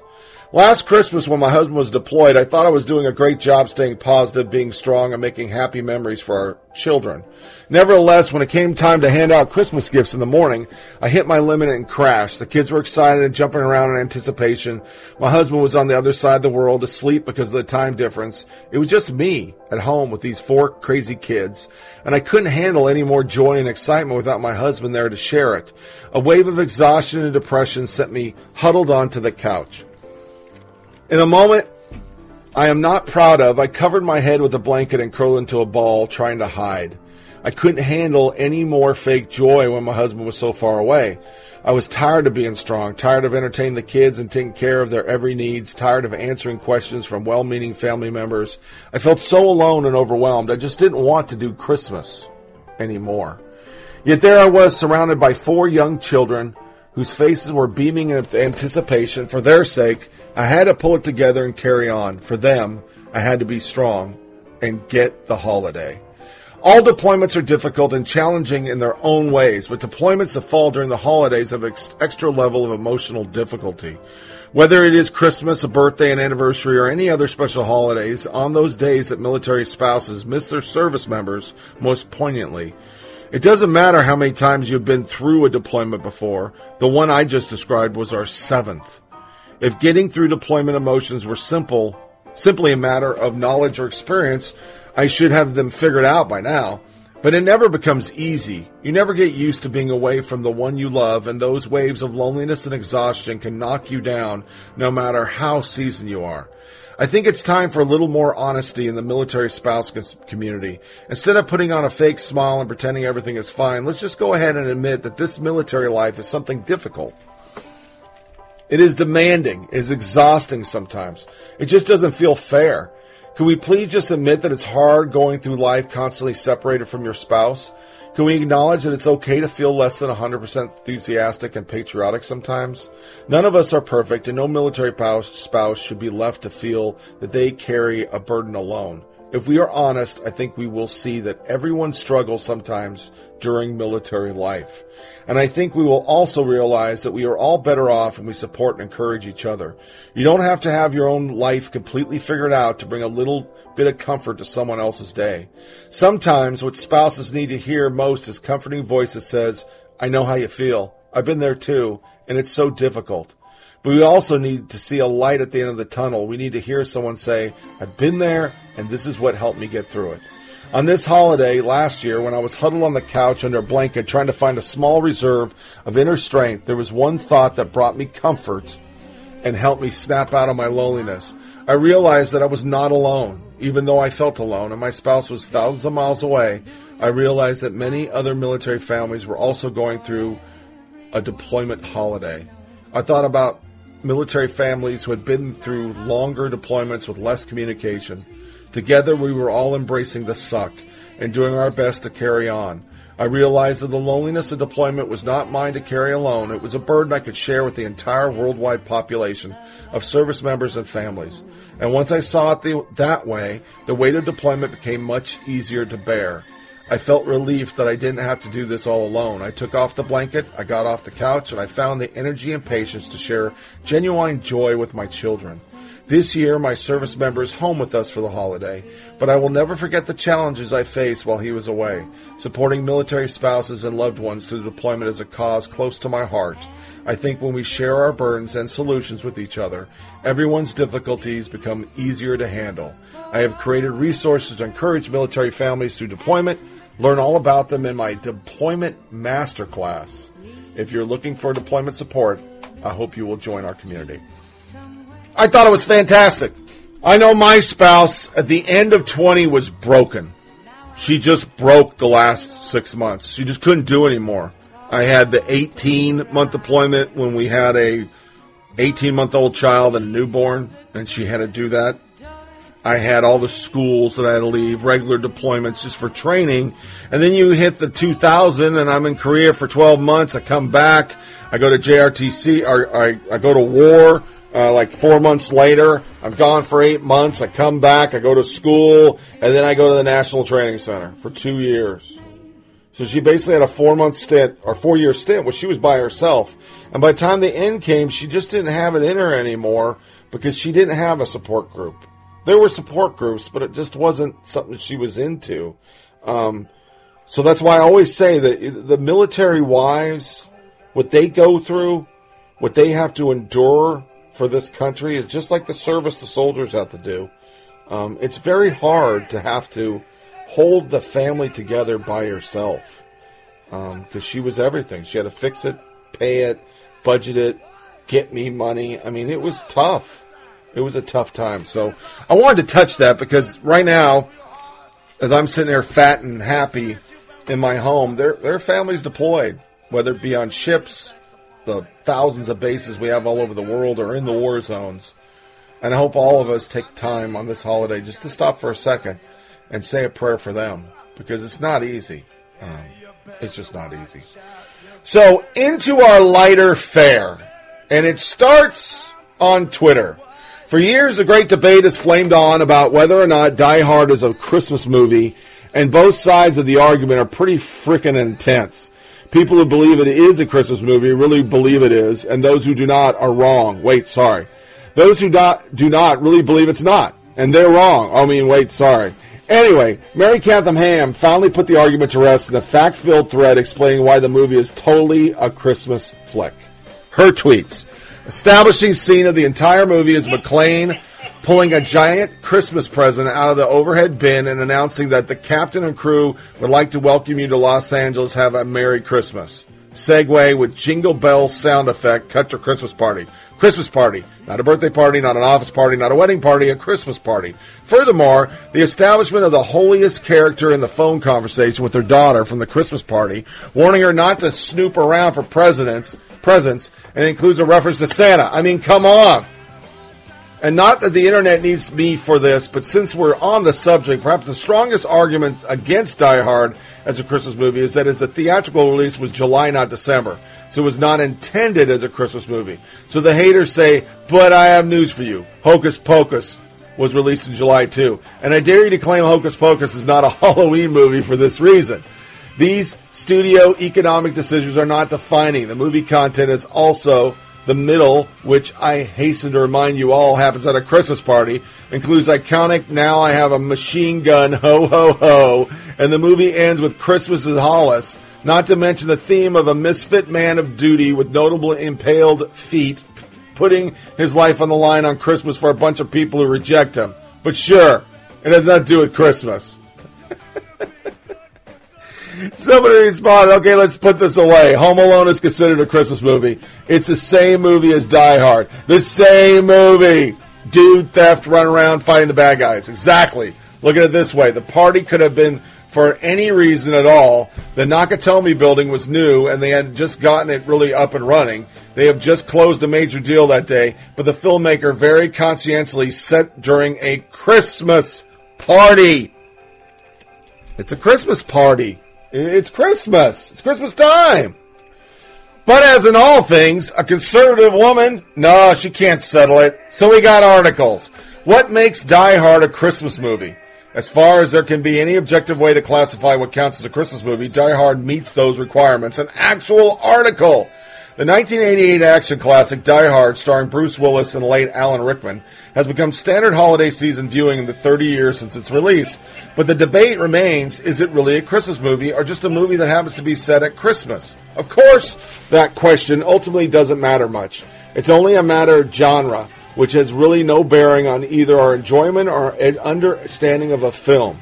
That said, as far as there could be an objective qualification for a Christmas movie, I'd say Die Hard meets it. What counts as a Christmas movie? Since the question hinges on there being a difference between a Christmas movie proper and a movie set around Christmas, it seems that a Christmas movie proper is a film that has some thematic elements of Christmas as a central part of its story, which also linking this theme with the Christmas holiday itself. For instance, generosity and kindness are Christmas themes. But a film is not a Christmas movie for featuring them, only if they are linked with Christmas season. So a Christmas movie is a movie specifically about Christmas, and that the related idea of love, generosity, family, and so on. Miracle on 34th Street is a Christmas movie, not only because it's set during Christmas and features Santa Claus, but because it's all about putting innocent generosity and kindness ahead of modern cynicism and consumerism. The allure of greed. The film, as most of us well know, follows New York cop John McClane as he flies out to Los Angeles to visit his family.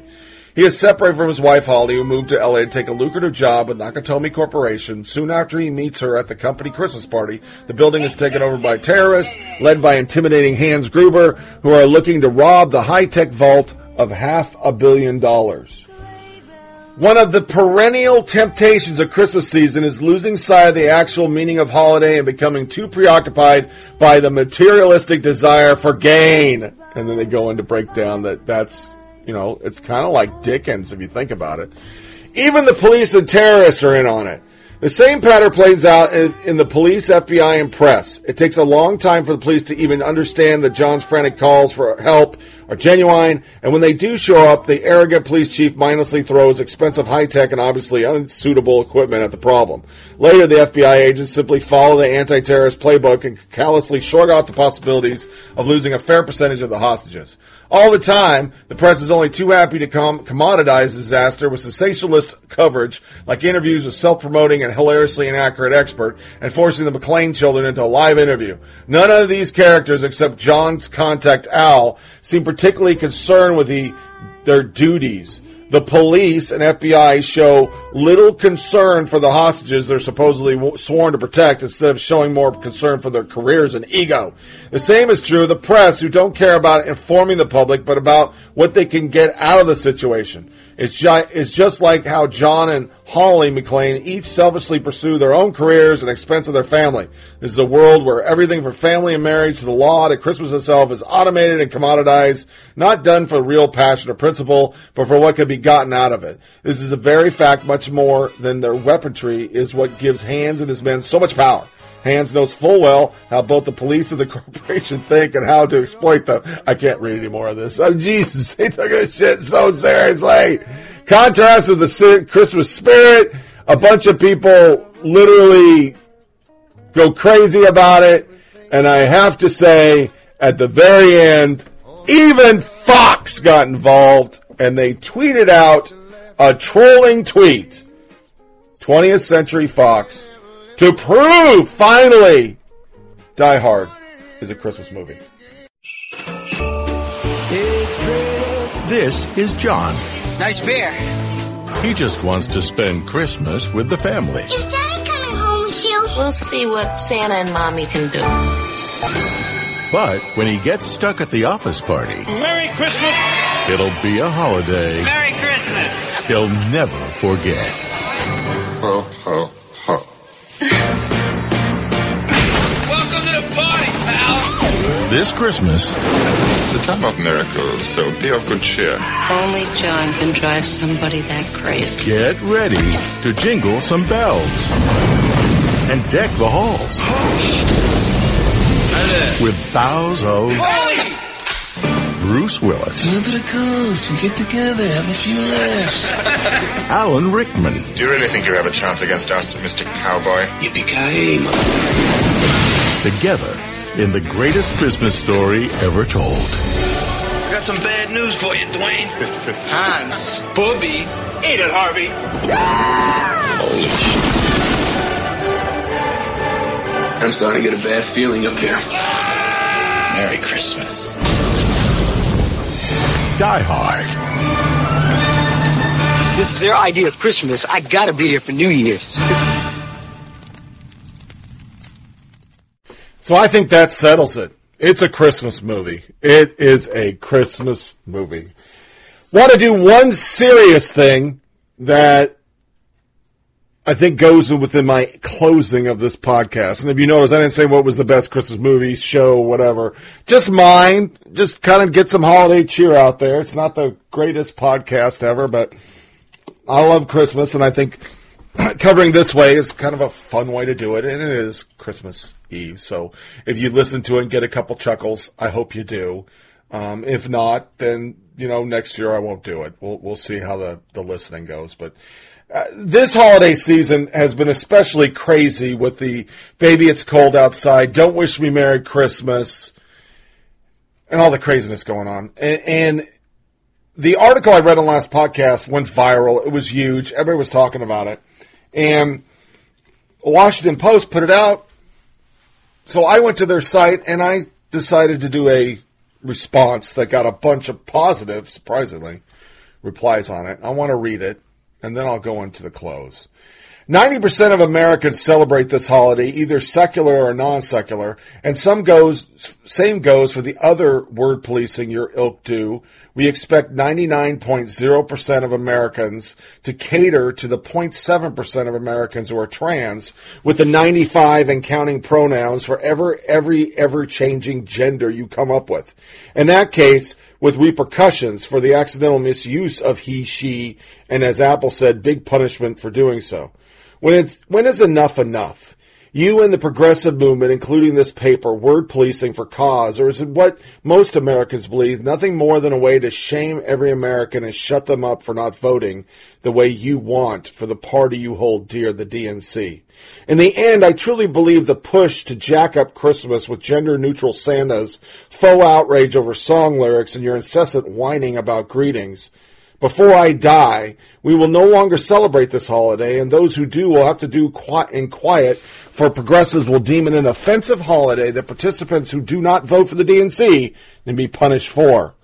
Already, our main networks show very little religious Christmas. Charlie Brown is the only one that references it, and briefly, soon to be edited out by Apple, who owns it. Everything else is about snow and Santa, so how is that as oppressive as you say? I am at a loss to find how that is oppressive. In the end, it is you who is intolerant. It is your movement that is intolerant, who takes greetings and salutations and pronouns to punish the Americans you deem less fit for your country, which you hate whenever the GOP is in the White House, and then try to reconstruct whenever your party's in office. Small, petty people mince words and require everyone to think their way. Adults learn to live with other people and stay out of their heads, and not to take everything as an offensive statement. You and most progressives, since 2016, are those small, petty people who want to destroy a happy holiday, and I feel sorry for you. That might seem melodramatic, but we're getting to a point in our country where everything is offensive. People find offense an offense. I mean, seriously, they're offended. I'm offended by the offense, so I'm part of the problem. I mean, everything is offensive. Every word is minced. Everything we do is checked against the latest liberal slide rule that is so hard to keep up with. And Christmas being an event that is either celebrated for religious purposes or celebrated partially for religious purposes or celebrated for no religious purposes offends somebody who doesn't celebrate that holiday. I mean, each year under Trump, each year under Bush, we saw things like this. And then we saw a president who just said happy holidays when the Democrats were in office. And I do feel, before I die, you're not going to see a lot of Christmas stuff. I mean, really to sit down and look at Christmas as a child to Christmas now. Less movies on TV, less shows about it, less music being put out. Seriously, I mean, who puts out music anymore? It's a dying holiday. That seems melodramatic, but it is, because we have a party in power that spends most of their time, and I say they are in power because they own the media, dogging everything traditional.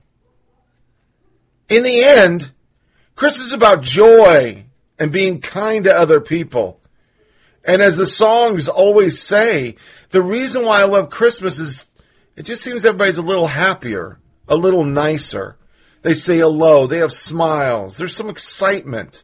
People decorate their houses to try to brighten up the mood. You know, I got butt hurt this week. I lost a competition, which I didn't know it was a competition, so I don't know why I got butt hurt that I lost a competition that I didn't know was a competition. But my neighborhood did a competition for lights. And of course it was done on the other side of the neighborhood, far away, and that house won with like 6 votes, and nobody voted really, and I think I got 2 or 3 votes. And I put on this huge display. So I'm like, oh man, that kind of sucks that, I have this gigantic display. I go through all this work and nobody even looked, but not a lot of people voted. And it was just silly. And it was all for naught when a lady who won it said, every year I bring my kids to your display. And people drive by. And then I started to think about all the cars that slow down at night. And we're out with the dog, the little dog in the front yard. They're driving slowly by the house. And they're looking at the lights. And that's what it's for. It's not for an award, which was not really an award. It was a bunch of coupons. Some free buy one, get one free coupons. You weren't winning anything. My win is that I bring a little joy to some children. and they see the house. My wife remarked yesterday, slowly but surely, that's starting to leave. She had 4 separate instances, arms full, trying to walk out a door, and people shut the door in her face. And they were men. And this is usually the time that people do it. So I hope it doesn't come to a point where we start to ferret out everything in Christmas. And it's, you can't call it a Christmas tree. You have to call it a holiday tree. And you can't put angels on your tree. And you can't put any nativity scenes out in your front yards because it offends people. Because if you can look past the religious aspects of this holiday, the kindness and the joy and everybody just being a little happier, that's why we like the season. It's not the gifts. It's not the socks you'll get or the tin of popcorn. I got 2 this year, which I'm excited about because I love popcorn. That's not what the holiday's about. Kindness, joy to your fellow man. And I say, we need more Christmases. We need to have 2 or 3 of these during the year to try to turn people to be a little bit kinder, a little bit nicer. If anything, not less. Okay, so that is our Christmas special. And I don't think I can elaborate any more on really what this is about. I just said it, theoretically, a year ago. Well, almost a year ago. It would have been tomorrow a year ago. I guess 2 days. Yeah, it was on Christmas Eve I actually did it. But it's a magical time. And though I'm pretty negative on this year, it's been a rough year. With the wife, and then both my parents are sick, and I had the cancer scare, which I just got cleared of the cancer, at least round 1. I'll be scoped and scanned to make sure because I still have issues. But in the end, it should be a time we all just lay down our politics, lay down all our issues, and try to be a little nicer to everybody. And I just don't think we do it that much as a country. One of the arguments we've had in our house is, I don't want to watch the same old stuff. The problem is that the same old stuff's the only thing that's actually nice. It makes you smile. More and more it is, even though I said I liked it, the FX Christmas Carol. That's pretty much what Christmas is turning into. There's more horror shit out there than there's regular stuff, or, as we covered on the last podcast, Hallmark Christmas movies that seem to be very controversial right now. But I think even they, and, I'm a fan of Hallmark. There's stuff that I watch over there.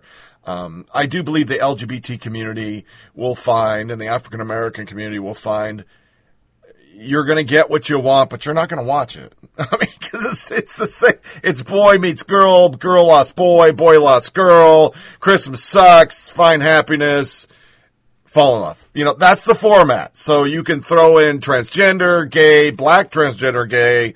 You can throw everything you want at it, but you're not going to watch it. It is really for a demographic that is lacking love in their life, and so they watch that to find love. And I'm not saying there's anything wrong with it. Hey, I watch The Family Man for that very reason. The Family Man has replaced It's a Wonderful Life in my book, because I think it's a very poignant movie that makes you go, God, I as a male, and I guess it's more male-driven, I really took my eye off the ball a little bit. There's good stuff here. I had a great family. I was craving to be something more as an individual. And listen, I'm going through my midlife right now. Unbeknownst to the podcast, I've applied for a whole bunch of jobs and either overqualified or I haven't worked for a year and a half has bothered people, and I haven't been picked up. And it's tough not to have a career. Now, do I need the money? No. Could I fundamentally retire right now and be just fine? Yeah, I could. I'm blessed. I'm not saying I don't. I'm not. I'm a very lucky person for that. Even though, my disability isn't because I just filled out a piece of paper. I had things wrong with me. But you need that drive. You need that focus. when your family is your driving focus. I think that's what that movie does, you know. And once again, I don't know if I talked about it in the last block. I don't think I did, but if you've never watched it, it's a poignant movie. And I think for males, they should watch it. It is our Hallmark stuff. It is a reminder you got a good thing. Every time you look for something else, it's never good. It's always kind of the concept of cheating. Never understood it, really, because it always invariably, and I've only cheated once, and I've talked about it on the show, instantly for me it was, oh, what the hell did I just do? I have a great wife. I have a great life. Why would I ruin that? Because I lost me. And I think that's part of life. I think it's the tests that your higher being, for me, God, puts in front of us to see what we do. And I failed that test. But I think I've learned since that you have to cling to the things that are good in your life when things go to shit. And you have to look at those things. And I think that's the testament of family. And I think Christmas is a great reminder of all those things also. The value of family, happiness, and I did White Christmas last year, but this year I will do Christmas Memories by Frank Sinatra. I think it's time to look back. It's towards the end of the year, and think of all the happy memories you've had. The memories of Christmas always bring that back. You get reminded of loved ones lost. Sometimes it's sad, sometimes it's happy, but it's a good reflection. And I think, once again, if we could figure out a way to be kinder all year long, it would be a lot better. There should be a filter on social media, the Christmas filter, so that when you start trying to blast somebody, it comes out in LVs, you know, or whatever fucking elves speak. It makes you not say pointed things, not be a jerk, and be kind to your fellow man. So here's me wishing you and yours the happiest of Christmas, whether it be with loved ones, whether it be deployed. I know those suck for those that might be listening. They're tough, been there. But remember, good times are coming, and next year you'll be with your loved ones. That's what drove me through all those years. For those people, I'll have a place at the table like I always do. We put a setting at Thanksgiving and Christmas for those deployed, because those are sad times. I've been there, and it really sucks. And I hate to say that phrase, because I hate people that say I've been there, but I've been there. It sucks. I'll be wishing for you and yours to have a great Christmas once again. Enjoy it. Hope Santa hooks you up. We will do our year in review. Probably going to do it Friday, which would be the 27th. And then we'll have our first podcast of 2020 sometime thereafter. I'm trying to get a fishing trip in. So if it's not Friday, it'll be Saturday next week. What did I just say? The 27th to the 28th, we'll do our year in review. It'll be much shorter than last year's. And I will also slip in some subjects, post-impeachment, into that podcast in the beginning. And then we'll just do a quick year in review. It won't be as long. But Merry Christmas to everybody. Have a great, great day. Enjoy it. And I will talk to you on Friday or Saturday, which will be our next podcast. As we go out, old Blue Eyes with Christmas Memories.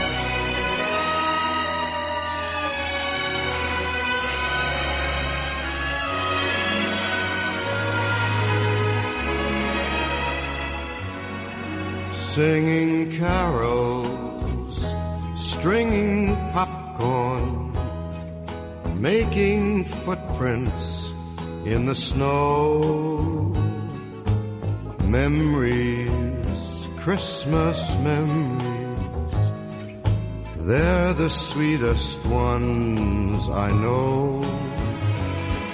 Cookies baking in the kitchen, cards and ribbons everywhere. Frosty Christmas memories float like snowflakes in the air. joy of waking Christmas morning, the family round the tree. We had a way of making Christmas morning as merry as can be. I close my eyes and see shiny faces of all the children who now have children of their own.